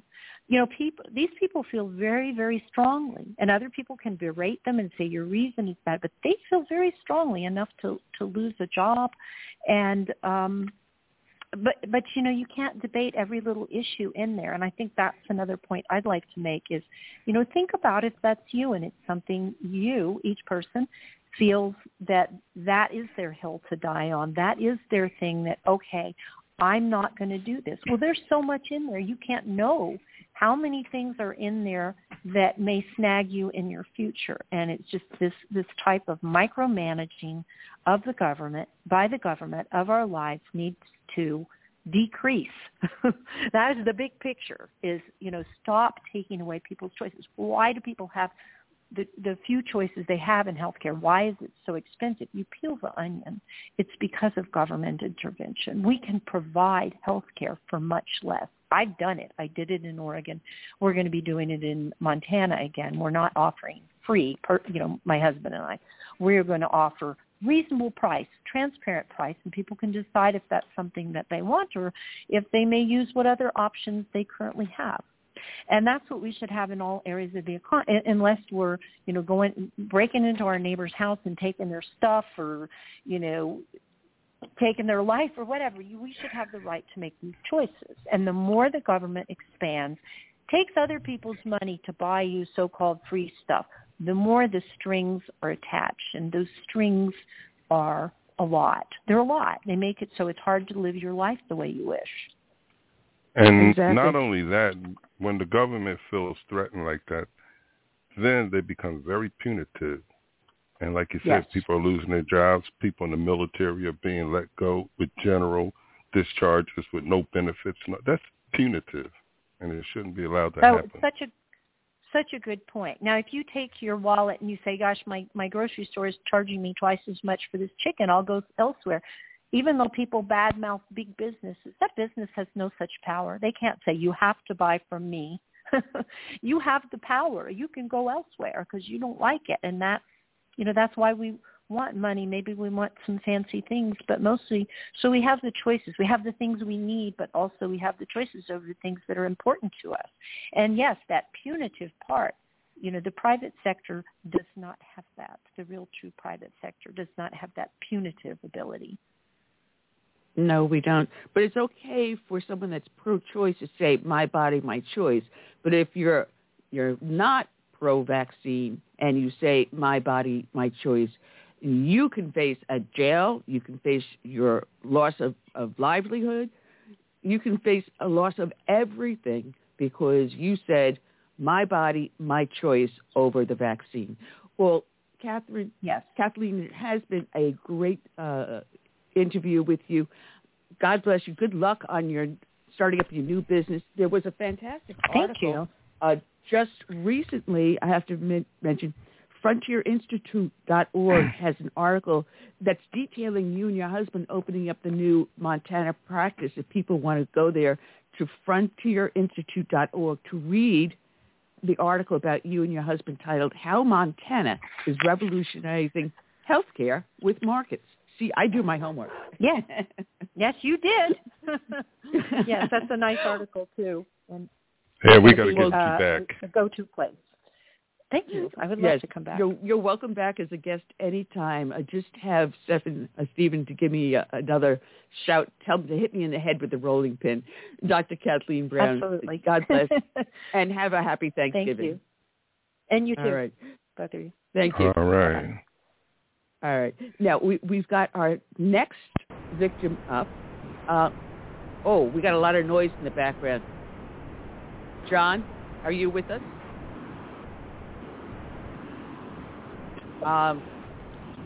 If you are with us, John, we got a lot of noise in the background.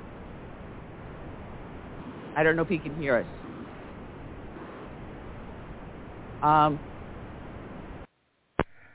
Curtis, I'm going to think that maybe you may have to call him into the show. I'm going to disconnect him. Do you have his number? You have his number down? No, I don't. Are you able to email me it? Because I can't see the chat room. Oh, you can't see? Oh, all right. No, I can text you. I've been banned. Well, text me, yeah. Yeah, all right. Let me just pull it up because I had this. This is live radio, folks. This is, here you are. Here we go. And come on, pull up. All right. Let me just send this number over to you. And if my fingers hit the right numbers, here we go. Live radio, folks. You never know what happens. All right. I think that's right. Yeah, all right. Come on, go. Go. There it goes. It went on over to you, Curtis. So if you can, try to call him back in, because there's something that, a lot of noise that was in the background, because I do want him on and talk to him about that.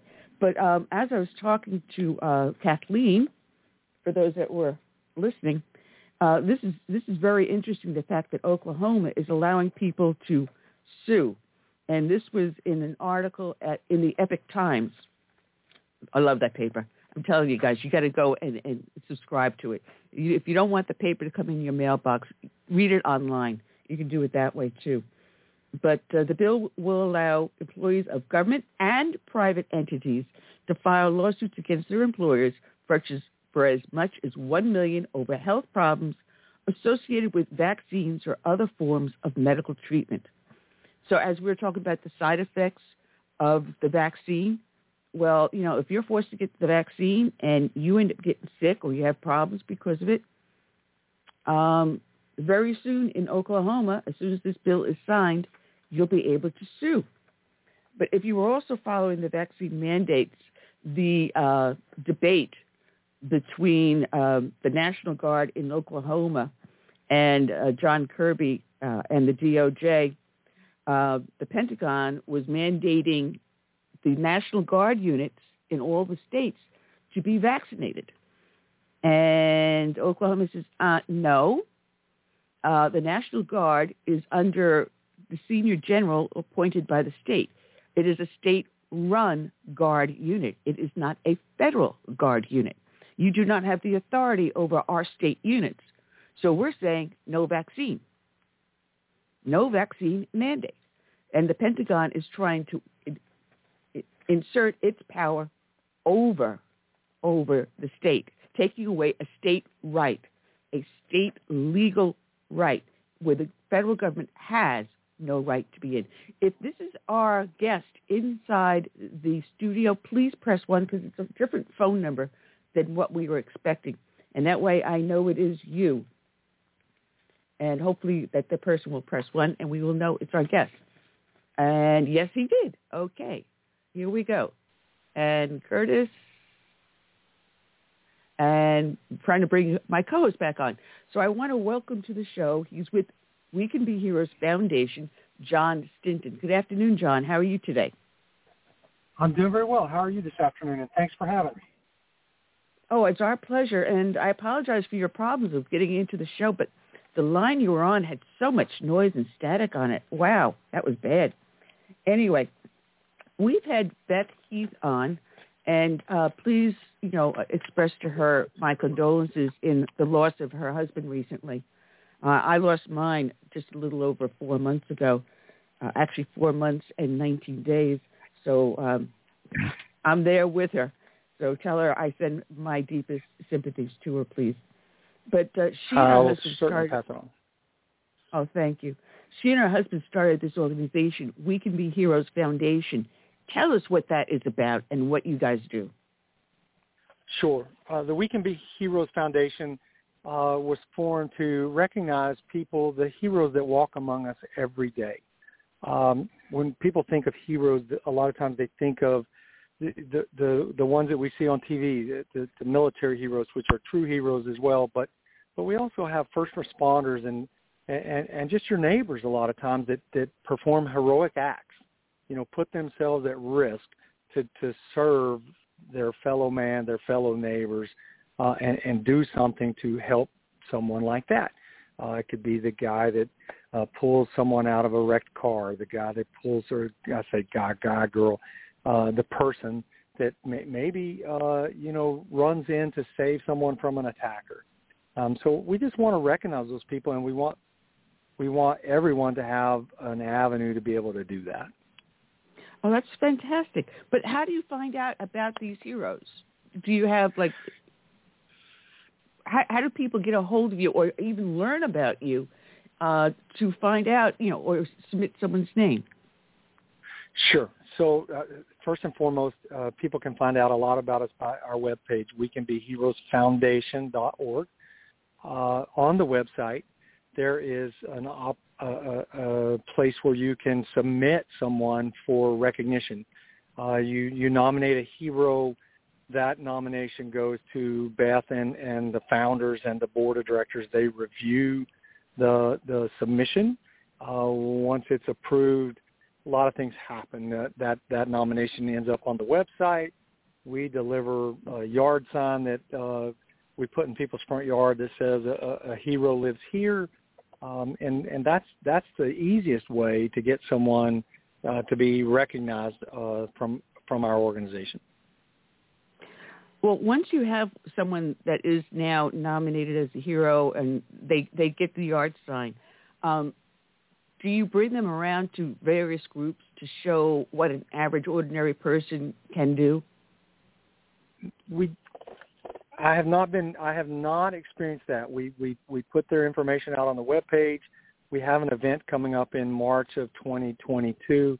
It's a heroes banquet where we're gonna recognize heroes. You can come to the banquet, buy a ticket, have dinner, sit down, and talk to some of these everyday American heroes that have been recognized, and also some of those veterans, some of the World War II, some of the Korean War Vietnamese War vets that have also are heroes will be in attendance, and it's a great place to meet those people, tell them thank you for their service, what they've done to be recognized as a hero, and hear their stories.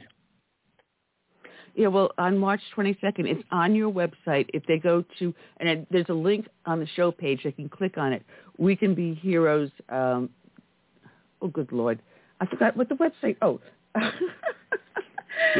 wecanbeheroesfoundation.org. Because I put Correct. the link in there. I just didn't put the whole the website. And they can click on events and go and see about this gala for the unsung heroes. So if they're in the area and they want to attend, they can go on there and get tickets. There's so many other things that We Can Be Heroes does besides just nominating heroes. Sure. You also have a great veterans resources for veterans. Tell us about what you have out there to help veterans and how many different ways you do help them. Absolutely. So great. That's a very good question. So first and foremost, we promote veterans businesses. If it's a veteran-owned business, we promote that. We'll put it on the website. We also try to connect businesses that have been part of the We Can Be Heroes Foundation. We try to connect them up with veterans that are looking for work. And just trying that's one more way that we think that we're honoring heroes, these veterans, by trying to help them out. Sometimes it's reassimilating into public life from out of the military. Sometimes it's just finding people that are looking for vets, because vets make great employees. They've been well trained. They've provided years of service to the country. And they've got all these skills that employers need, so we try to connect them up like that. Those would be the two primary ways I would say we were helping veterans. Well, you also have connections on there to something called the Fire Watch. Correct. All right, and what is that? So people can actually volunteer to help with this. Correct. So Firewatch is a group that focuses on veterans at risk, right? They've come back. They've got struggles from what they've seen overseas in the service, and doing what they do best, and they come back and they have all these struggles. So Firewatch is an organization that I'm not going to say that they intervene, but they try to provide the resources and the tools that vets need to pull themselves out of that at-risk pool. So we work with the Firewatch group to help identify vets, to help vets understand that Firewatch is out there, and make that connection as well, because that is a critical connection for a lot of your military service people that are coming back from overseas duty. That is, and we have now, I believe it's down, fortunately, from 21, down 17 veterans a day, military and veterans commit suicide. So it's very, very important. And that's one of the things you also have under the Veterans Resources. If they do that, they can contact the Veterans Crisis Line. And I'm going to add the phone number onto the show page. So those that are listening, the Veterans Crisis Line, write this down, push it out on your social media networks, get this out there. Crisis Line, it's veteranscrisisline.net, or they can dial 1-800-273-8255 and tell them to press 1. The Crisis Line connects them with caring, qualified responders from the Department of Veterans Affairs. Many of them are veterans themselves. Or they can text over to 838-255. And on the veteranscrisisline.net, there's also a chat room they can enter into if they don't feel comfortable talking on the phone. They can also do that. There's so many resources that you do offer veterans, and one of them is assistance with housing. Where did I have that one? Here. Of course, now I got papers all over the place. Through the Clara White Mission, where they can help at-risk homeless veterans. So you do a lot of work looking out to help veterans. Sure. I would tell you that our founder, Beth Heath, that's her passion. That's what her I would say almost life's mission has been, is to help veterans and help them deal with all the different challenges that they face on a day-to-day, week-by-week, year-by-year basis. The Mission House is just one of those options that we promote to help a veteran so that they're not struggling. Yeah, and the number of homeless on the street are mostly now growing to be veterans, and a lot of them women veterans. Women's veterans are exploding in a phenomenal number. We've never had a situation like this where we had women as involved in combat as ever before. And they are being placed in situations which, our society has not trained them for, but yet they are placing themselves there. So besides all the other great organizations out there, such as the Independence Fund or Wounded Warrior, your organization also helps link them to all the things they need, because, they may be suffering from PTSD, traumatic brain injury, alcoholism, drug abuse, all these things because of what they witnessed in the war zones. So, giving them a hand up is so important. And then helping them to find work to get them back on their feet is wonderful. Yep. I can also tell you, I would be remiss if I didn't tell you about Canines for Warriors, which is one of our big supporters, which is another veterans organization that actually the people that created Canines for Warriors are the creators of this Firewatch. But basically, that's what it is. It's veterans that come back that are dealing with whatever. They connect them up. They go through, these dogs go to training to help to be placed in a home with a veteran, to become part of that vet's family. And it's amazing what a dog can do to help a veteran deal with some of the things that they've experienced. And so I don't want to forget about the Canines for Warriors group as well, because they're a huge resource for veterans when they need some kind of support. You would think, well, wait a minute, this guy just went through this whole thing. He came back with PTSD. He's now getting divorced because his wife can't deal with him, and he can't deal with the whole situation. He's not with his buddies. He doesn't have his battle buddies by him to give him support. But how is a dog going to help? But a dog can be empathetic, but it also means that veteran has something that is dependent upon him, that needs him, and yet the dog can give him unconditional love and empathy and know if he's going or she is going through a certain situation. Animals can sense mood swings. They can also sense change in your body if it's a medical problem, whether it's diabetes or any other situations. These animals can be at times lifesavers. Sure. And it's, you made the statement about giving a vet something that depends upon him or her and that he or she is responsible for. If you can correlate that to things that,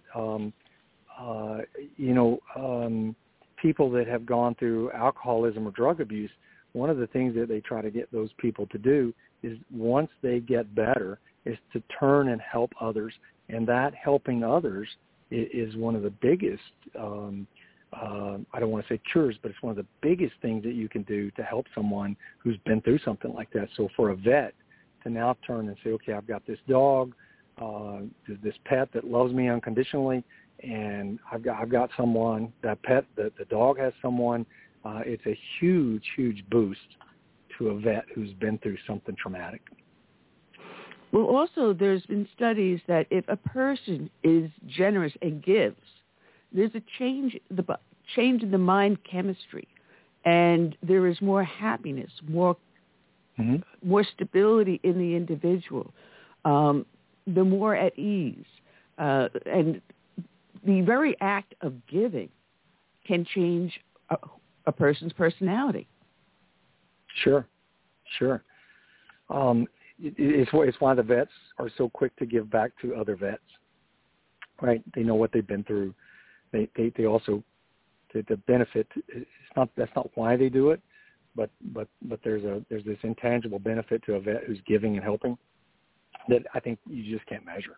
The difference that might make in their lives, in their day-to-day routines. Well, one of the other things that you do at We Can Be Heroes is education. You guys offer your own courses, but you've also hooked up with Hillsdale College. And I got to tell you something funny because I wasn't aware, but a very dear friend of mine, I didn't realize that her brother-in-law is the one that is the editor of Imprimis. And I've been getting this Imprimis for years, never knowing that it was her brother-in-law that was putting it together. Right. And it's like, all right, well, now I got a hook to get him on the show. So, yeah. Hey, Rumi, I'm talking about you. But, you do these education courses, but it's so important because when you're looking at the number of school districts in states that are still pushing CRT, the critical race theory. Sure. You're finding pornography in kindergarten classes. And parents now, because of the pandemic, are learning what our school districts are doing to our kids. And you're offering a way in which to push back. Exactly. I will tell you for a great example of that is Constitution class. So the Constitution class is taught by one of the most knowledgeable people on the Constitution. And what's so neat about the Constitution class is we teach people not only what the Constitution says, but we also teach people what it doesn't say. And every time someone goes through that, I have no doubt that they're learning something new about the Constitution that perhaps they did not know. It's not that large of a document, but there's a lot in there. The guys that sat down and created our founding documents were just brilliant when it came to what they were creating. The Constitution is an example. We have outreaches to people. We provide documentation, pamphlets and brochures and things to groups and others in the education session that people can take home with them, so they have something to either pass on, something to refer back to, but education about what our country really means and what it stands for.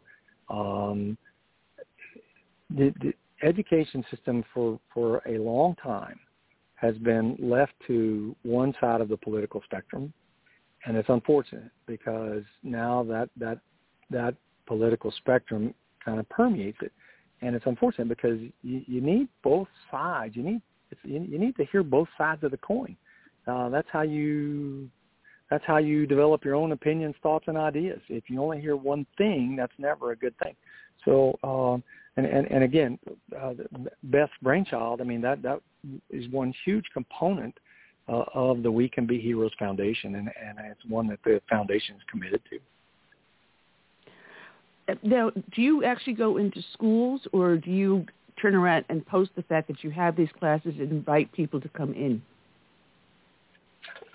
I have not been into a school to talk about the class. We generally the class is held outside. It's in a private. I shouldn't say private. It's in a setting. It's not within a school. We host them. People can see the next time one of these classes is going to be hosted. Sign up for it. It takes about a 6-hour course that you come and you sit down and listen to the experts. And we have some great people that do this, that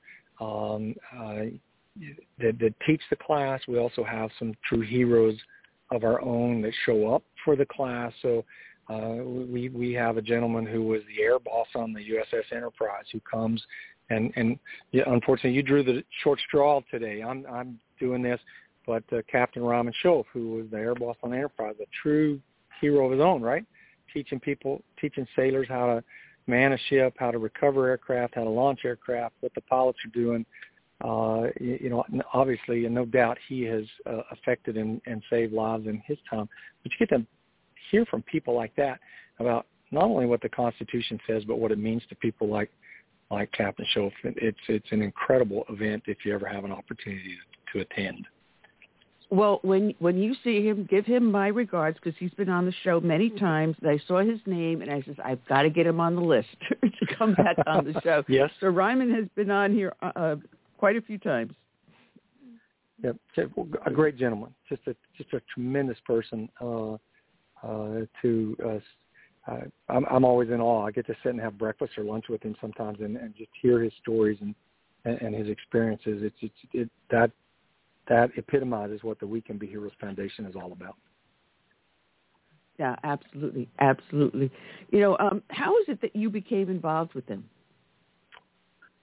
Interesting story. So I'll be as brief as possible because it's not really pertinent to We Can Be Heroes necessarily. I met Beth Heath campaigning for office. Beth Heath was the chair of the Tea Party in Duval County and interviewed me during my campaign.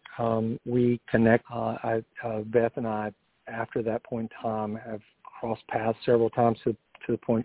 I got to the point where if Beth called and needed some help, I was trying to be there to help her.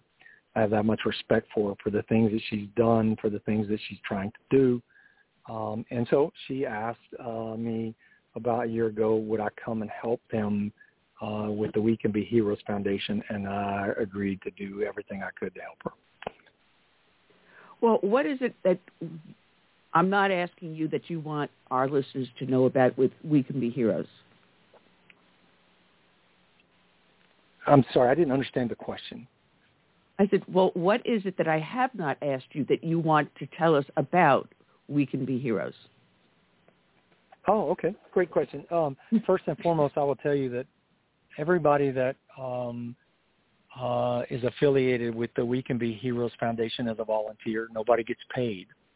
We're a true nonprofit. We're a nonprofit for other nonprofits where some organizations may be trying to do certain things within their group, within their ranks. They have heroes, and we're the perfect place for other nonprofit organizations to nominate some of the people that work for them and work in their organization, work in their nonprofits.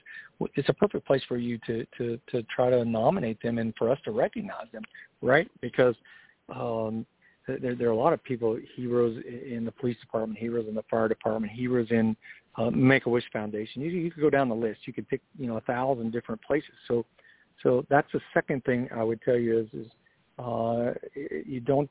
There are 1,000 different ways you can be a hero, and We Can Be Heroes Foundation can recognize them all. After that, I would tell you, like any nonprofit, it's tough for the We Can Be Heroes Foundations because of how we operate.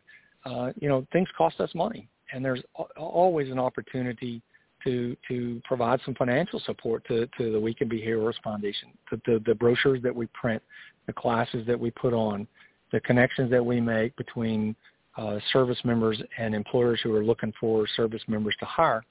All that costs us money, website maintenance, and the only way we really have to raise money is through donations, and we have an online store where Beth and her group will sell just about anything that they can and make it a much easier transition than eBay or Amazon. So those are very small things, but I think they're important things. I think that the primary one is that nobody at We Can Be Heroes draws a salary of any kind. So if you give money to the We Can Be Heroes Foundation, you can count on it going to a hero. Wonderful.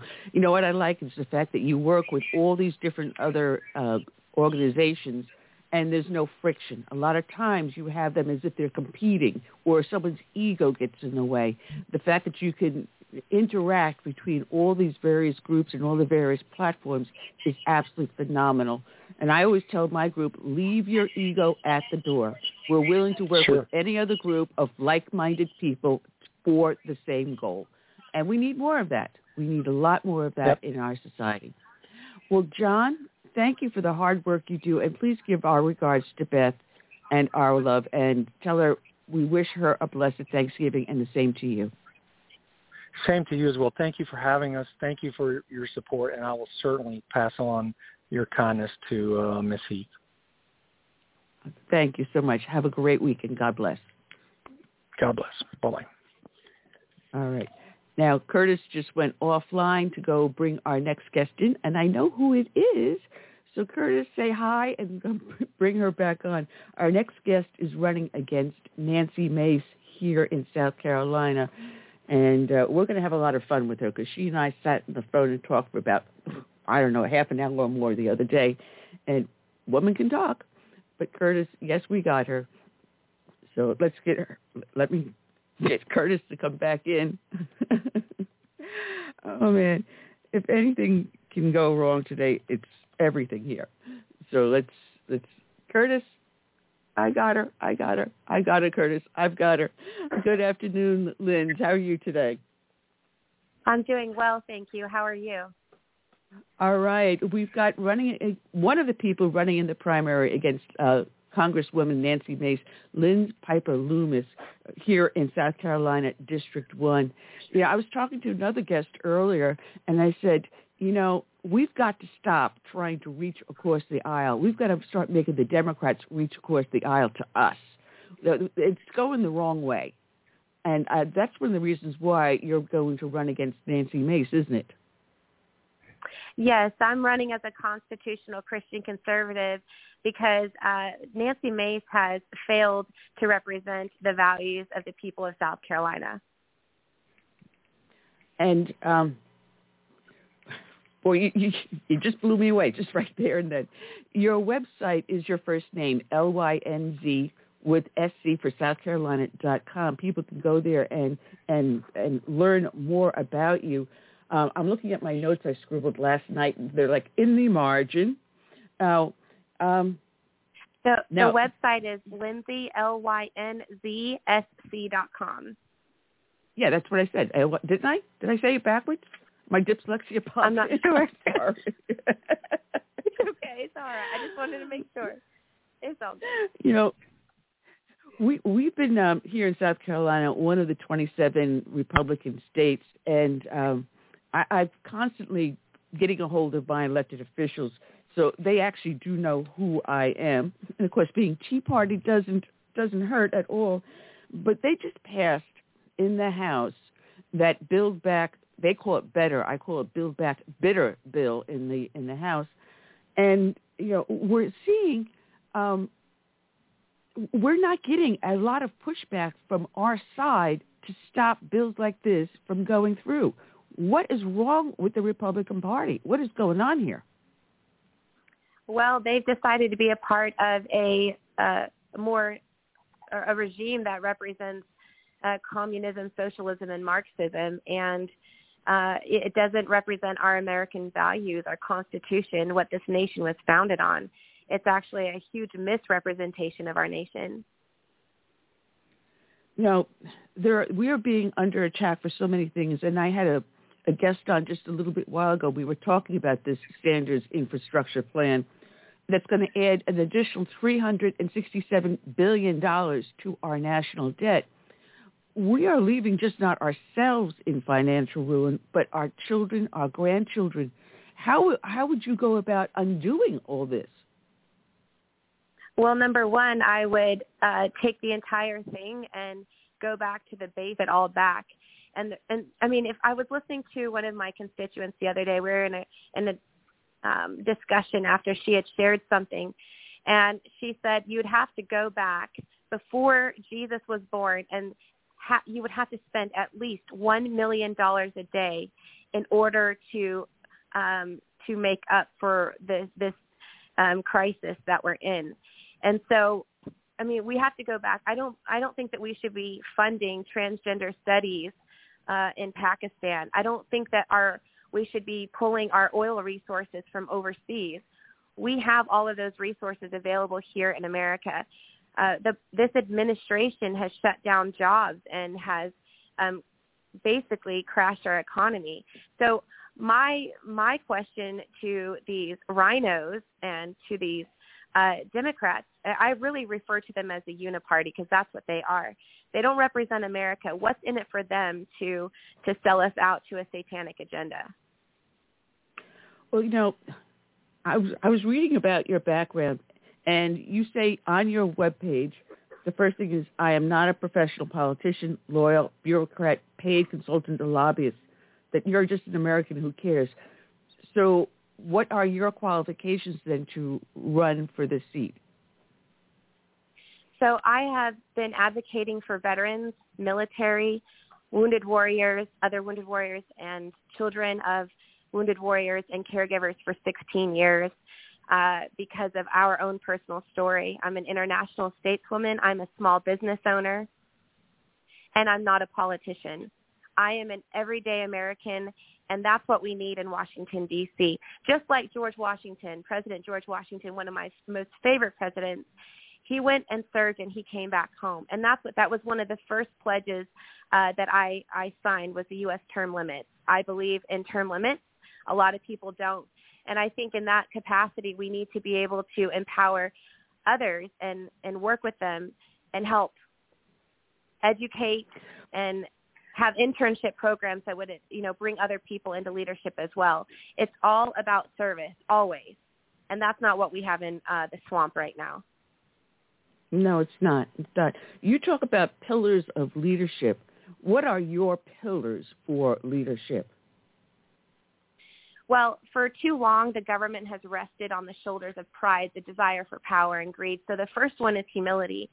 If we don't have humility, we don't have effective leadership in this nation. We have to be able to lay everything down. That's what our founding fathers did. They believed in laying everything down, their lives, their fortune, everything. And if you look at how their lives ended, they gave up everything. The second one, and only through humility can you enter into the purest form of integrity. That's where that transactional place of integrity is really pure. From there is a sacred culture of honor. Honor comes only from and through humility and integrity. Civility, treating others the way that you want to be treated. And last, service. And I believe that Jesus quoted the greatest leadership statement of all time in John 14, verse 12, when he said, greater things than me will you do. And that's what I was talking about with the term limits. We not only have to, as leaders, be servants first and always, but we also have to empower others to be greater than ourselves.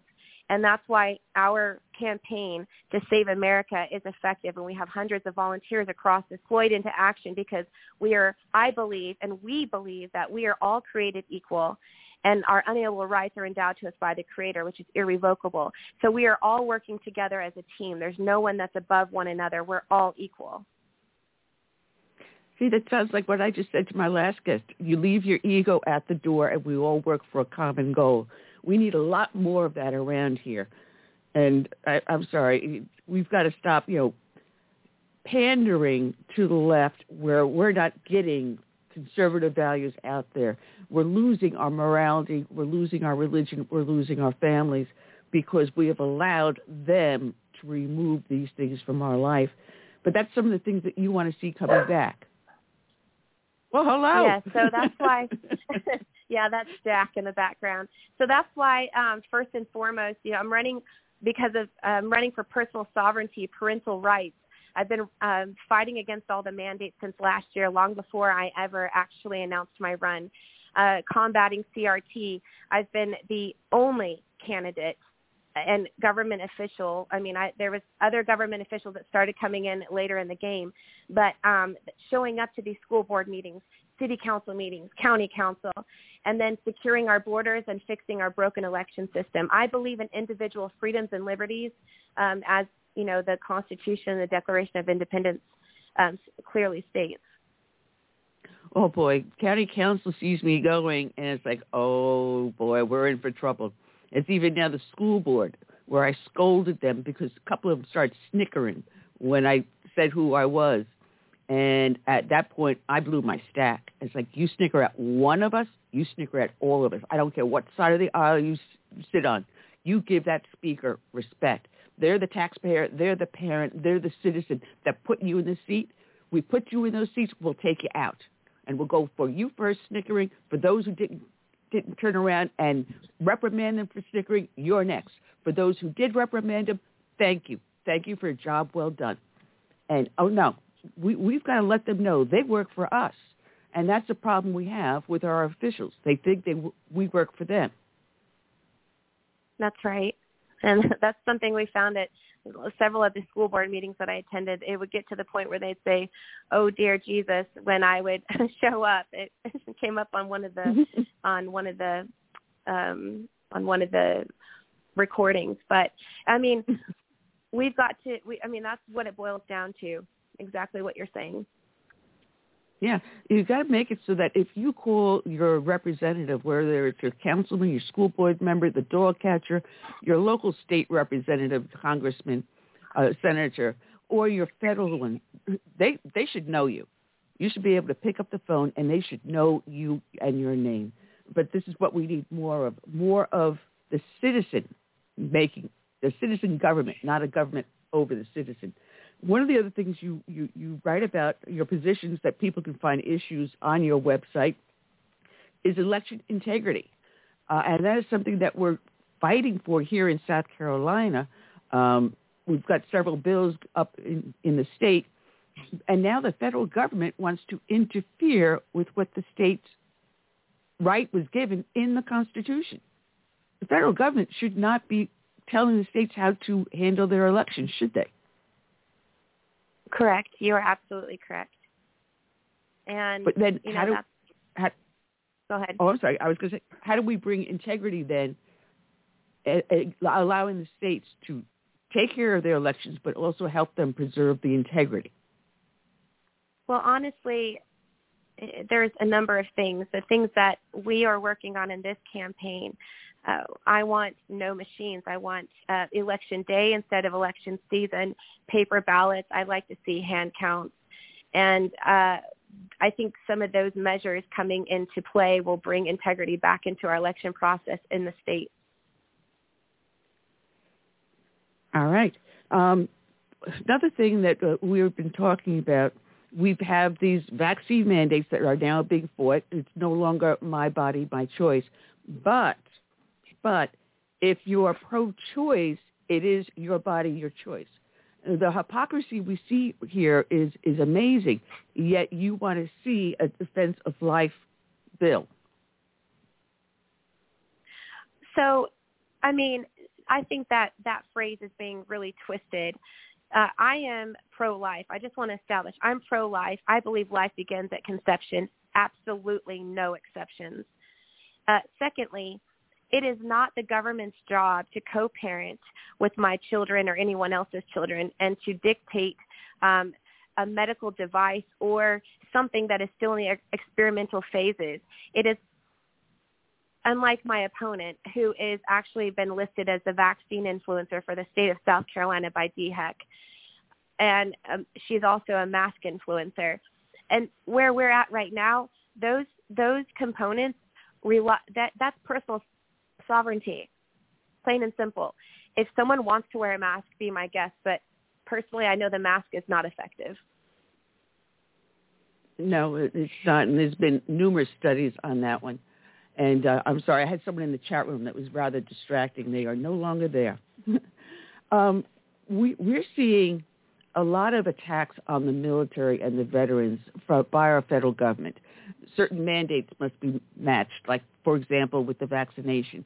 Now they're going after them because of their political beliefs. We've seen this time and time again. One Marine was almost brought up on charges because he spoke out asking for accountability with the withdrawal from Afghanistan. Another one was brought to a Trump rally, and his mother ended up making him go on stage and speak, and they started to go after him. Because you have a certain belief, be it political or religious, all of a sudden you're not going to be a good military, Marine, soldier, sailor. Something's wrong with you, and if you're a veteran, you may have your benefits threatened. What is going on here? Well, let's talk about this type of administration and just how criminal they are. They want to allow someone transgender to go and have a surgery and be able to have a year off. But meanwhile, a combat veteran like my husband, who undergoes emergency brain surgery, was in a wheelchair for a time. And they, during Obama's initiative, wanted to separate him without any benefits, near 16 years of service, and strip him of a rank that he was about to sew on. During Obama's initiative and this administration, they are trying to punish our military instead of actually saying thank you for putting your life on the line. So I believe personally that personal sovereignty should exist for these men and women, and I don't. It's criminal what's happening, and we need to put an end to it. My whole phrase with all of this is do not comply. Yeah, unfortunately, do not comply, and then they get penalized. But this is what we have to fight against. We have to, whether it's through lawsuits or legislation, to strip our government of their ability to hurt these men and women that volunteer to defend our nation and protect our rights. And it really annoys the ever level when I see something like that, because we've got more and more veterans ending up homeless on the street than ever before.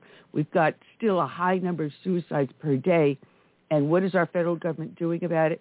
Nothing. So instead they'll bring in illegal aliens but do nothing about our homeless military men and women or even American citizens on the streets. It's as a friend of mine says, it's bass backwards. And we've got to get that to stop. I mean, how do we stop this illegal immigration? Well, I'm currently working with people privately. I spent several days at the border meeting with different sheriffs, different agencies, with Women Fighting for Amerika, Christy Hutcherson. She actually, Fox News just went with her down to the border.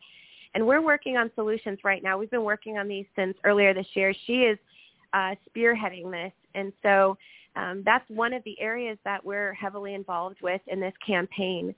And I think, people can go and check out what she's doing, but she's a good friend of mine as well as an endorser. And we are combating this from a private level because our government is failing to do what they need to be doing in securing our borders. Yeah, and then you have Governor Greg Abbott, who says, well, if the federal government's not going to do their job, I'm going to do it. And he brings in whatever he needs to start securing the border, and then he gets attacked by the federal government. It makes absolutely no sense. But what our government is also ignoring is the amount of fentanyl coming across the border. So what do?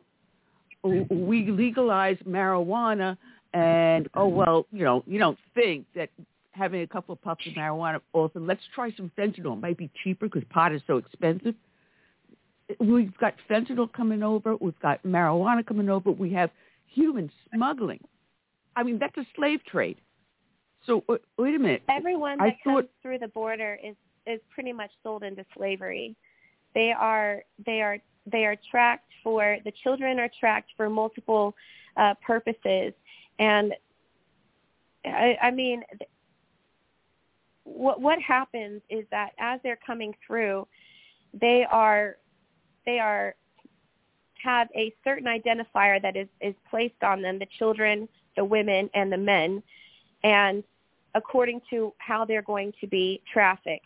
There's multiple areas there, and I'm not going to go too deep into that today. But what ends up happening is they show up to a processing unit. They take a picture of them. That now becomes their ID on an 8.5 by 11 sheet of paper. As long as that person has the name and the number and an address, the address pulls up through the United States Postal Service. The person on the other end of the phone answers to that name. They get sent out via airplane or by bus, and that's by the thousands, and they're not even being reported accurately. And then they're renting from someone, a cartel lord at that house, and then they're employed into an area where they have to, wherever they're working, they're paying off their wages, so they're still sold into slavery. Not only that, but we have agencies like Catholic Charities, Methodist Charities, and Lutheran Charities that are aiding and abetting in this process. They're doing humanitarian drops. I went to a place called Irreverent down in Arizona where they actually give the terrorists that come through, these illegal immigrants, food and water to get across. The women are given a morning after pill because part of their down payment as they come across, they're raped. And after they're raped, if they fight the rape, they're killed. If they don't fight the rape, their undergarments are hung on a tree. It's called a rape tree as a trophy. The children are drugged with Dramamine, and the babies, they're raped, and their undergarments are hung on a tree. That footage is on my YouTube channel. The gates are wide open going from Mexico into Amerika down in Arizona where I was at.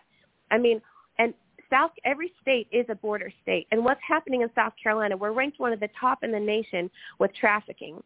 And people think, oh, this doesn't affect us here. But our gang activity has increased. I've spoken with local agencies off record, and I'm finding out about what's going on. There's murders, there's rapes, there's all kinds of things. And the drugs, don't even get me started on that. So it's a massive problem, and the Uniparty isn't doing anything about it. And I'm wondering what's in it for them. Wow. And mainstream media is not talking about this at all. And I guarantee my show from last Friday was taken off of YouTube, and I was given that warning. You do it one more time, you're going to be put in Gitmo on YouTube. So I'm sure by the time they start listening to this one, I'm going to be back in Gitmo on Facebook. But we get the word out anyway. I don't care. We do everything and anything possible to break our own laws and then make excuses for it, and then the taxpayer ends up paying for it, and the average citizen gets caught in the crossfire. And this is what they're doing to us. They have this massive infrastructure bill that the House just passed that expands Obamacare, or as I call it, Obozocare, and no one's paying attention. But why not? Why not? Because they are seeking a desire for power and for fame and for money. They're in it for themselves instead of for our Constitution and the nation and our nation and the future generations of this nation. They're more concerned about themselves than they are about the people. Well, we were talking about the school boards. We were talking about the school boards a little bit earlier, but we also have this push for rewriting our history with the critical race theory. And then they found creative ways in which to rename it and call it something like equity, justice, or something else. They find creative ways just to repackage it and put it back out there again.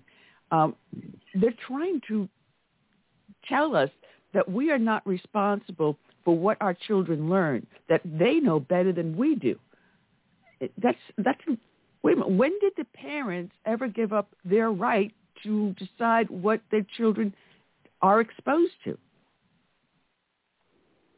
Exactly. It's ridiculous. What we have to come back to is that we're one race. We're one human race, and when we step into that position, there's no division.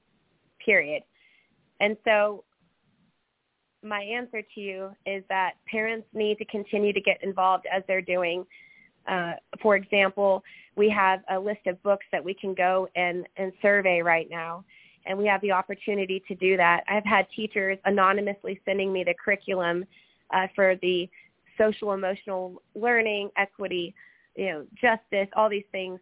And so we confront them head on publicly and let them know that we know what they're doing, and we call out the books that have the garbage in them. A lot of people like me don't have children. I wasn't blessed that way. But I still do go to the school board meetings, because what happens, what that school churns out, that child becomes then a member of my community. And the quality of that child's education and what that child was taught affects how my community grows or is destroyed.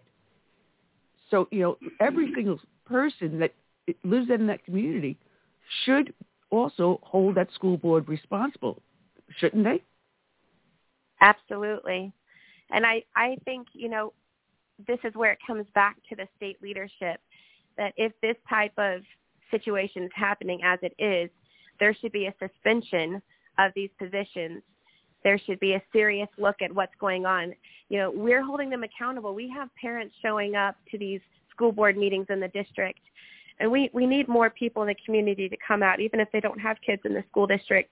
But we need our state leadership. I know the governor has suspended school board members before, and we need more involvement from our GOP and making statements, not just when my opponent wants to legalize marijuana, but when we have this situation. I don't know if you've ever heard of the book, The Doctrine of the Lesser Magistrate, but this is where state leaders and people inside of the city, county, state show up to these meetings, standing in the gap on behalf of what's going on, and they push back against this and say, no, we'll not comply with this.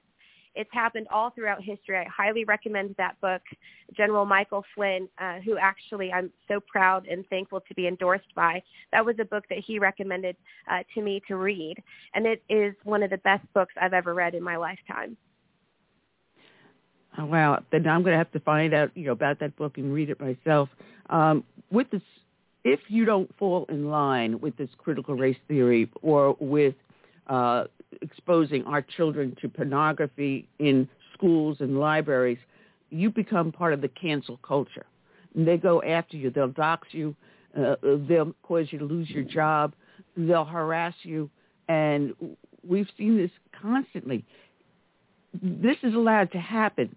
But if you were one of the ones that were peacefully within the halls of Congress on January 6th, you've been locked up in jail without your constitutional right to a speedy trial since, for what, going on now 10 months? We allow that, but we don't go after the people that are actually causing real harm by looting cities, by harassing private citizens to the point where they lose their jobs, they end up with family problems, they're afraid to leave their homes because they're afraid of being physically attacked. How do we even this out? Well, first of all, we have to remember that we have to walk unafraid and boldly. We need strong leadership. Mace is not that leader. I am that leader. And we need people that are not afraid of being doxxed, people that are not afraid of losing their job, people that are not afraid of those types of things, counting the cost and willing to say, America's soul is worth saving. The future generations of this nation are worth saving. We're going to have to stop thinking about what people think and not caring about the fear of man, but actually caring more about the sanctity of our life, liberty, and the pursuit of happiness. Well, there's a lot to be said for that one.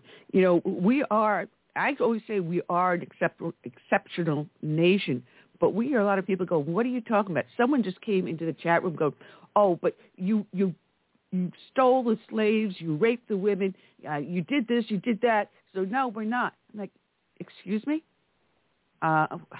Really? We are an exceptional nation. I'm pretty sure that you and I didn't steal those slaves. That wasn't us. We live in the most exceptional and the best nation in the world. There is a reason that people wave our flag even right now in this place that we're in around the nation. There is a reason that they recite the Declaration of Independence. It is one of the best, if not the best document next to the Bible that has ever been written. We have to remember that we are in a place right now that it's not about politics. It's not about photo ops. It's about the cost and the involvement and the partnership with we the people who are all created equal to step in and to save this nation together. And if anyone does not align with those values, then they need to step off. That they do. And, there's also a constant attack on our Second Amendment rights. And, at first they were trying to outlaw certain firearms without even knowing the difference between certain weapons, called certain things assault weapons, when they were not. And then we saw that they went after the lead in bullets because the EPA said it's harming the environment. And they have been making one after another assault on our Second Amendment. What part of, shall not be infringed in keeping and bearing arms do they fail to understand? I'm 100% Second Amendment for the Second Amendment. My opponent signed the red flag gun legislation just weeks ago, restricting Second Amendment rights, targeting military and veterans. I would never have even entertained that idea. I proudly carry. I have a conceal and carry, and I also am thankful to, stock up on ammunition and go out and target practice, not for the looks, but because I am a proud supporter of the Second Amendment right. Well, I got to admit, I was talking to someone earlier today, and I said, he was saying something about, do you want to guess about the Second Amendment? I said, oh, heck yeah. Just the other day, I got a new belt buckle for my gun belt that it was a Second Amendment gun belt buckle. So, yes, I proudly support the Second Amendment. You just got a few moments left here. You've got a fundraiser coming up on this coming Saturday, tomorrow. How's that going?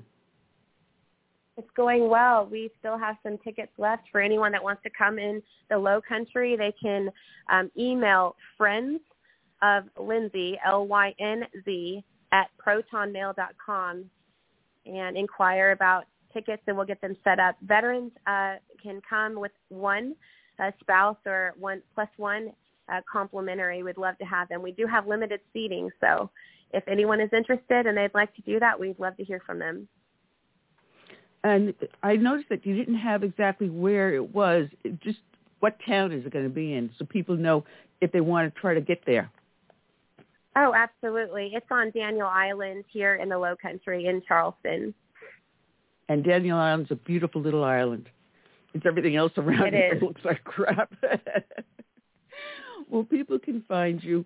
And there's a link on the show page. So what they do is click on your name, and it'll take you directly to your website. Even if they are not living here in District 1 or they're not even here in South Carolina, they can still help you with your campaign and help reclaim a conservative seat in the House, one that's not going to go leaning over the aisle, actually running over the aisle to the other side to pander to them, because that will not go over too well with the rest of us. Yes, and I just want to remind everyone that we have one opponent. We the people have one opponent, and that is Nancy Mace. There are going to be many more Ingrid come-latelys, and I feel confident that the people of this district will see that I am the only bold and courageous leader that South Carolina 1 needs. Well, Lynzy, God bless you, and you're going to be coming to our Tea Party meeting in February, so I look forward to seeing you in person. All right, God bless and have a happy. Well, God bless and have a blessed Thanksgiving. All right, check out Lynz Piper-Loomis. I'm sorry, cut her off real slow. I apologize. Her first name, LYNZSC.com. go to her website, check her out, or click on her name on the show page.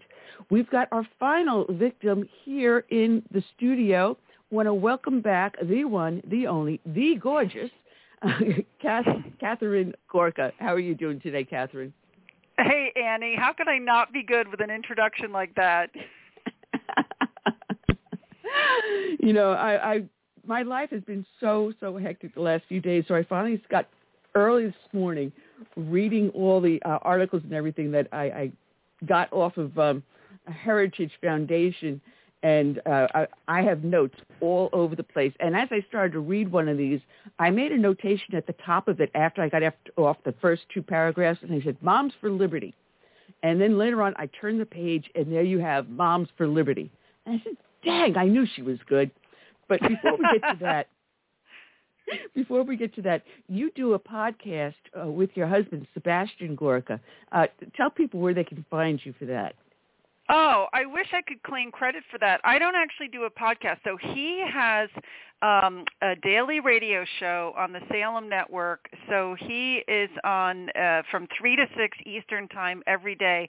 And then if he's in the mood, he'll let me come on the show from time to time. So that's about my only appearance. And I do happen to have right now, it just went up today, I actually do have a podcast interview on the Heritage site called Heritage Explains, where I talk more about these same issues we're going to be discussing today.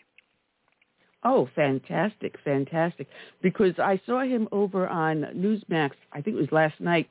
He was talking about Freedom Square. So this morning I was going on there just poking around a little bit. It looks great. But anyway. Yeah, I think that looks like a really exciting new initiative. I think they've just launched in the last week or so, if I'm not mistaken. Well, if I'm lucky, maybe they'll take my podcast up there. Cross my fingers. Great. Anyway, you are the director of the Civil Society and American Dialogue. And I don't know why that keeps on going off. Shut up over there. Anyway, you were part of the Trump transition team, but you've got recently an article up there, The Great Parent Revolt. And oh my God, have I never been so proud of parents and the everyday Americans that are standing up to our school boards and our county councils or other town, city councils. Actually, the American voice is starting to be heard, and this is what you address in the various people that have been stepping forward. Yeah, that's right. And I think it's just, I'm so encouraged. I really am. I mean, of course we have the sort of validation of what we thought was going on with, the Virginia elections. But also what was less talked about, there was a wave of school board victories across the country. And thanks in no small part to groups like Moms for Liberty. They happen to be one of my favorites. And they've just been so instrumental in helping parents who've never been involved in politics join school boards. But parents are doing all kinds of things. You don't even have to be on a school board to be effective. So it's really exciting to see. It is. And I got to say that when I saw Moms for Liberty the very first time they were on Newsmax, and the two women that formed it, I'm going, oh, wow. But then when they said something really, really important, it's not just moms. It's dads. It's aunts. It's uncles. It's grandparents. It's your next-door neighbor. It's the guy down the block. You don't have to be a parent to be part of Moms for Liberty, and you don't have to be a parent because you pay the taxes going into the school board and the council. You have an equal right to speak as they do, don't they? Absolutely. And in some ways, I think people who are not parents of young children are sometimes better positioned to fight these issues because, look, for one thing, a lot of parents are really afraid of putting a target on their kids' backs. So I think there are a lot of parents that would stand up to what's going on but are afraid to. And the other thing is, let's face it, being a parent is time-consuming. Who's got time when you've got a house full of young kids to be a community organizer? Whereas those of us, like for me, for example, my kids are now out of the house. I've got a lot more time on my hands than a parent with young children. So I think it's beholden on all of us to step up and do what we can for the education of our children. And there's an important reason why. You're spending your tax dollars on these kids to be educated, not indoctrinated. And they should be educated on the classical subjects, not being given things such as critical race theory or pornography in kindergarten. And when these kids come out, if they are not classically trained and they come out with all this brainwashing, what is your community going to look like? What is your future government going to look like? Yeah, it's so true. And we're seeing it happen. I mean, on the one hand, I'm encouraged because of the way parents are stepping up. But on the other hand, I'm a little bit discouraged because I see polling data on what young people believe, about the United States, about free markets, about socialism. It doesn't paint a pretty picture. And I think we have got to step up our engagement. And I think that means two things. One is we've got to get more engaged in the schools and pushing back on, as you say, the indoctrination, which is going on in a big way. But I think the other thing is a lot of people need to step up the conversations that they're having at home. I don't know if you saw, but another one of my articles was Solving the Civics Crisis Begins at Home. And I really believe this. Our country is so special. We are a self-governing republic. That means that none of us can just sit back and trust that somebody is going to take care of it and make it run right. We all have a duty to engage, and that means parents have to educate their children on the duties and responsibilities of citizenship and also what this great country means and what we stand for. Because I'm telling you, I think if we don't step up and take that role, we're going to lose this country. Well, actually, I have that article in my hand because I was reading it. And you quote Mark Twain, which a lot of places have banned Mark Twain because of Huckleberry Finn. And you write that Mark Twain wrote, "Citizenship is what makes a republic. Monarchies can get along without it. What keeps a republic on its leg is good citizenship." And yet in this article you also talk about, and the picture on the front of the article is so cute, a dad with the daughter in the arm reading to her. You write about, the parents becoming involved in the civics that the children are learning, more ever, keeping that family cohesive, having a two-parent family to raise the child, but also bringing religion back into our lives. This is something that our society has been pushing apart. We've got more than ever before single-parent households without a father in it. And you talk about what happens when there isn't two parents to raise the child. Yeah, I think it's something that we're all understanding better and better. We love to throw millions of dollars at our schools, and now especially we're throwing millions of dollars for ridiculous things like critical race theory and, social and emotional learning. Those things don't move the needle. It's families, it's engaged parents, it's parents who take an active role in their children's lives. That's what makes a difference in improving outcomes for children. So, I'm grateful because I think there are some great initiatives going on. There's one of my favorites is a new initiative by a guy named Kendall Qualls called Take Charge. I love that one, where he's trying to help rebuild the African-American family and helping African-American men step up as fathers. There's another one called Communio that I really love that's been working with churches around the country.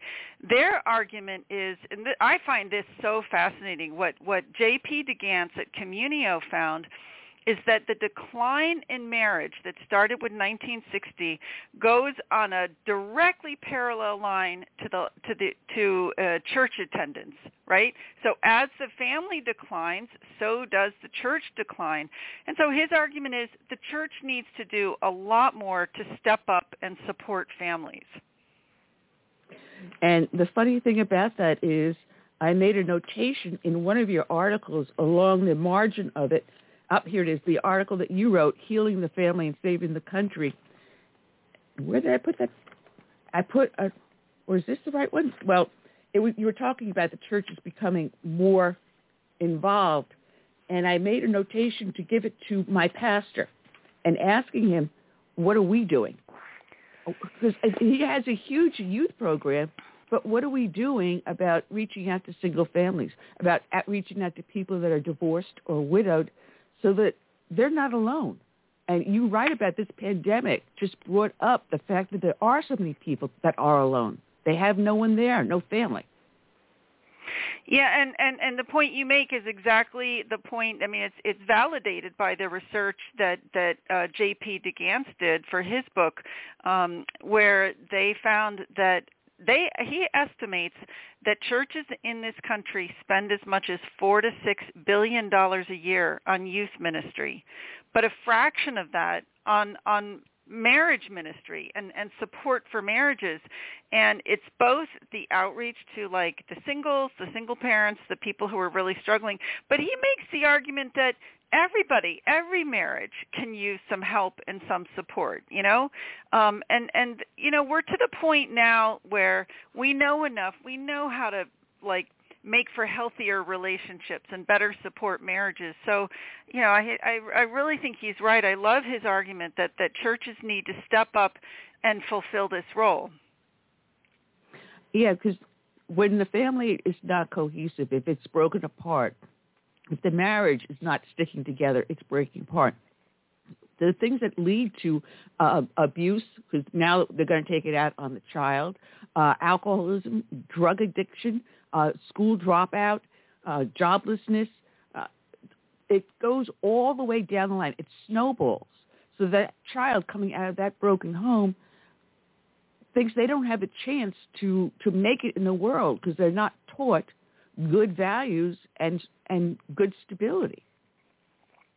Yeah, and you know, my parents got divorced when I was 10, and that was in 1970, and it was at a time when you know, the culture was sort of saying, oh, it's more important that you pursue your individual happiness. You know, don't stay trapped in a bad marriage.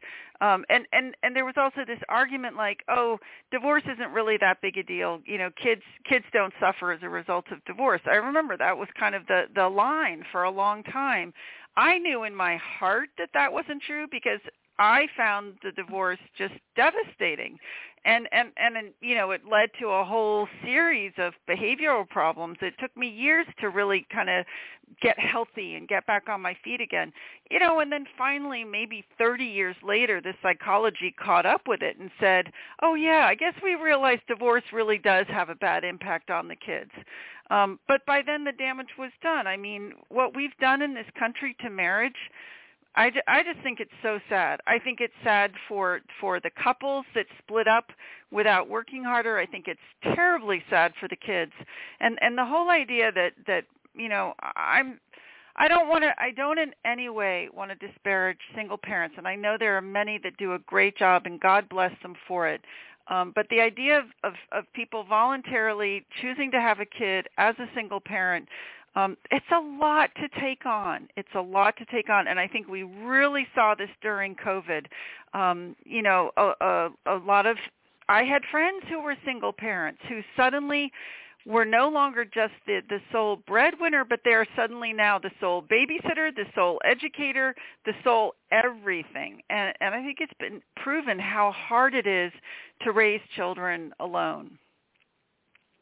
That is true. That is so true. It's also where you have a child, not a child, but someone that's taking care of a disabled person in the home. All of a sudden, you don't have a partner to assist you with that.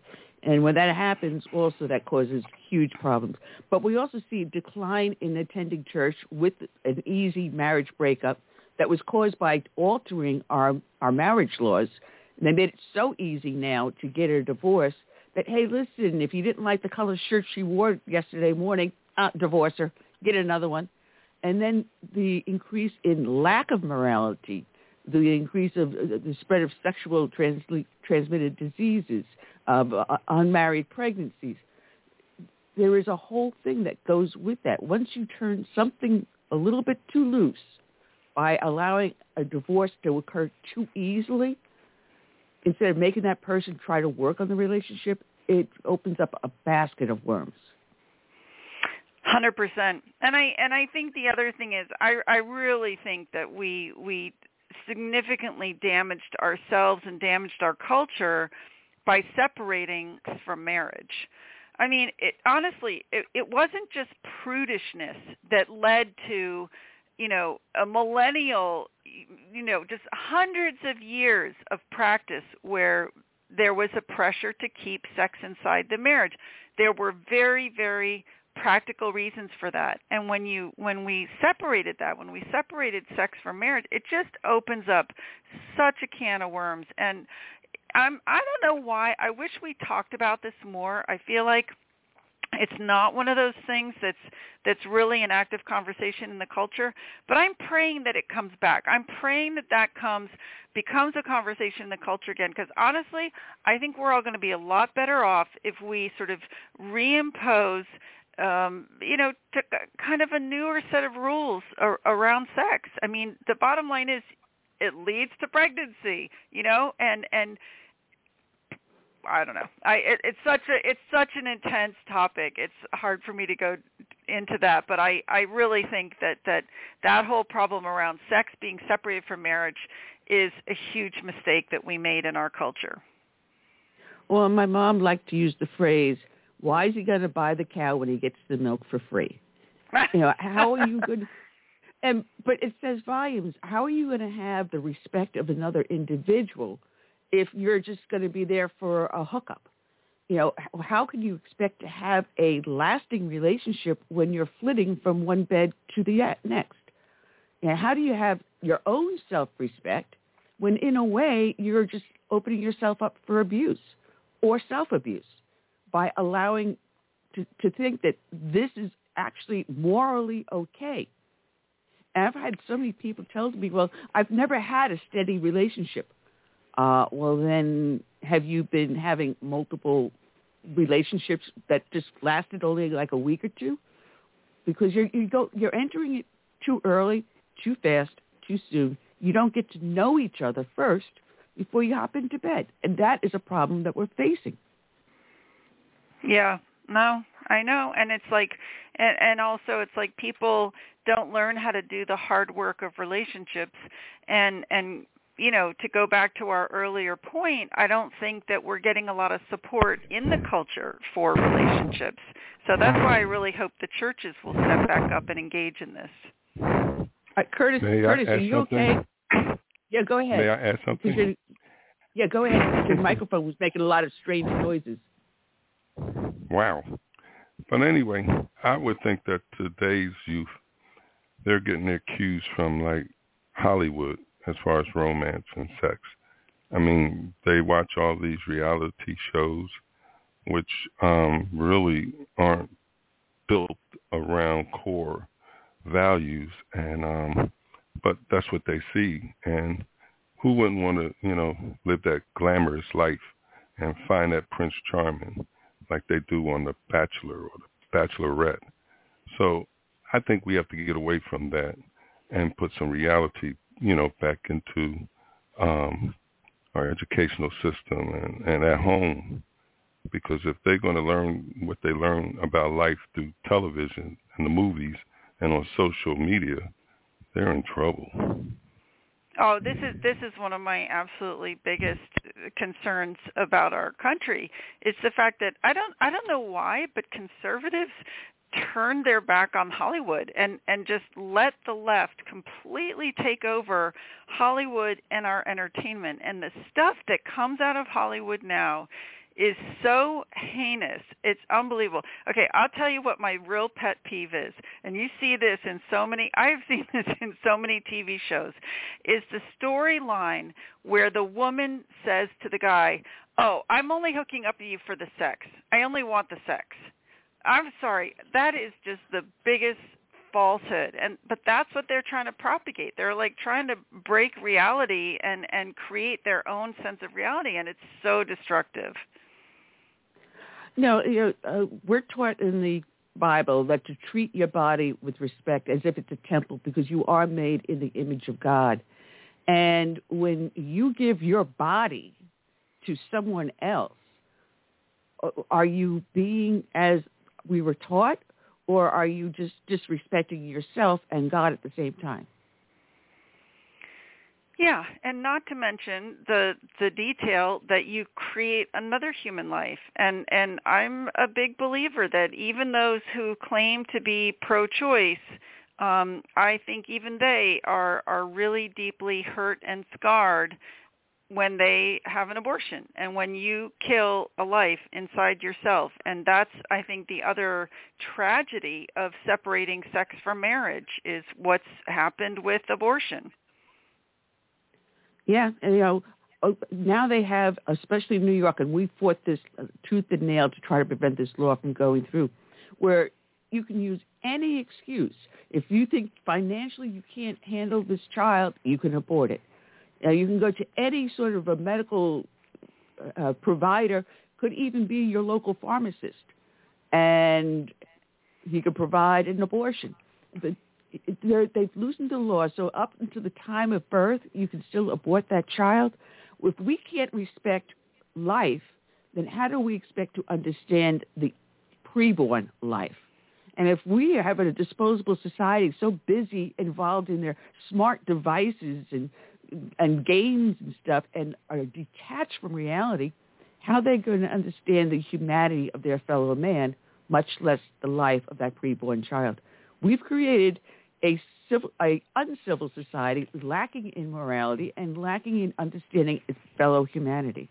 And I think that's the problem that you are fighting hard for.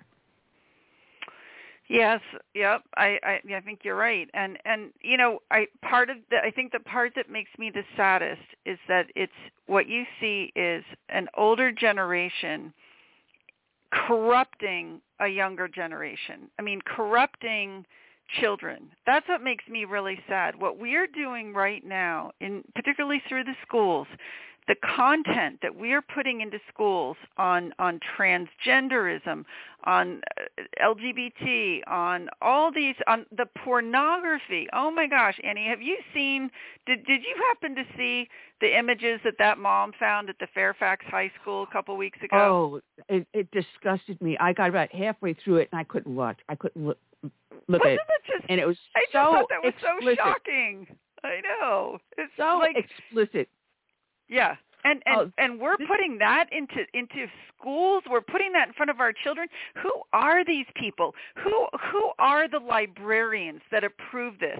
Who are the superintendents? Who are the school board members? I just do not understand who are the people that think this is okay to put in front of our children. It used to be the birds and bees were taught by mom and dad.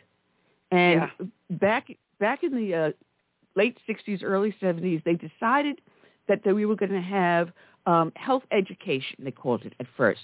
And then over the years, it morphed from health education, teaching about influenza or various different health issues that you growing up should learn about.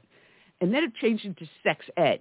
And now it's telling the kids when they're in kindergarten that whatever gender you choose to be, you can be. Yeah. Well, really? A child at the age of 4 and 5 will determine whether or not they're male, female, or non-binary, or half of the dozen of the other 72 flavors in the universe they're going to come up with? Really? And a child's going to be mature enough to understand this? No. Absolutely not. I know. I think it's cruel. I really do. It's just I find it heinous. And the only good thing coming out of this is the fact that parents are seeing it and they are not having it, and they are standing up and they are fighting. And I think as a result, I think our country is going to be really transformed and renewed because of the way so many people are getting re-engaged in the life of being a citizen of this country. So I think it's going to be good news in the long run. It's just I'm sorry that our children have somehow become the pawns in this culture war. Well, I'm going to tune into Newsmax later on today, see if I'm going to have your husband up there talking about the first female to hold the office of president in the United States because creepy Uncle Joe, the potty pants president, had a colonoscopy today. I just want to hear him go off on that one. Catherine, It is always a pleasure to have you on there. There's so much more to talk about, but we're out of time. We're down to our last 3.5 minutes. And I want to tell my listeners that next week we will have Antonio Branco on. He is the creator of the Millard Fillmore comic. I couldn't resist. I sent him an email, a message, and I asked him if he's going to have a stuffed Millard Fillmore I could put next to my Trumpy bear. I want the duck.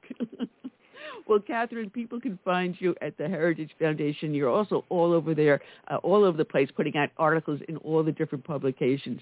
I always look forward to reading your material and having you on the show. God bless you. Thanks so much, Annie. It's been great fun talking to you. All right, and have a happy Thanksgiving. Thank you. You too. All right. Katharine Gorka, check her out over on the Heritage Foundation and where all of our other articles get posted to. So that's all we got for today, Curtis. That's it. Went pretty fast. Oh, yes, it did. Yes, it is. I'm trying to get my little thing work here and pull up our closing song. And here we go with Gary Pecorella and Save America. So I say good night and God bless, and we will see you after Thanksgiving. The day after Thanksgiving, it will be a pre-recorded show, and we will be back the following on December 3rd. And we're already starting to line up, like I said, we got Antonio Branco on our December 3rd show. So, Curtis, I'll be talking to you after Thanksgiving, and have a safe trip back home. All right.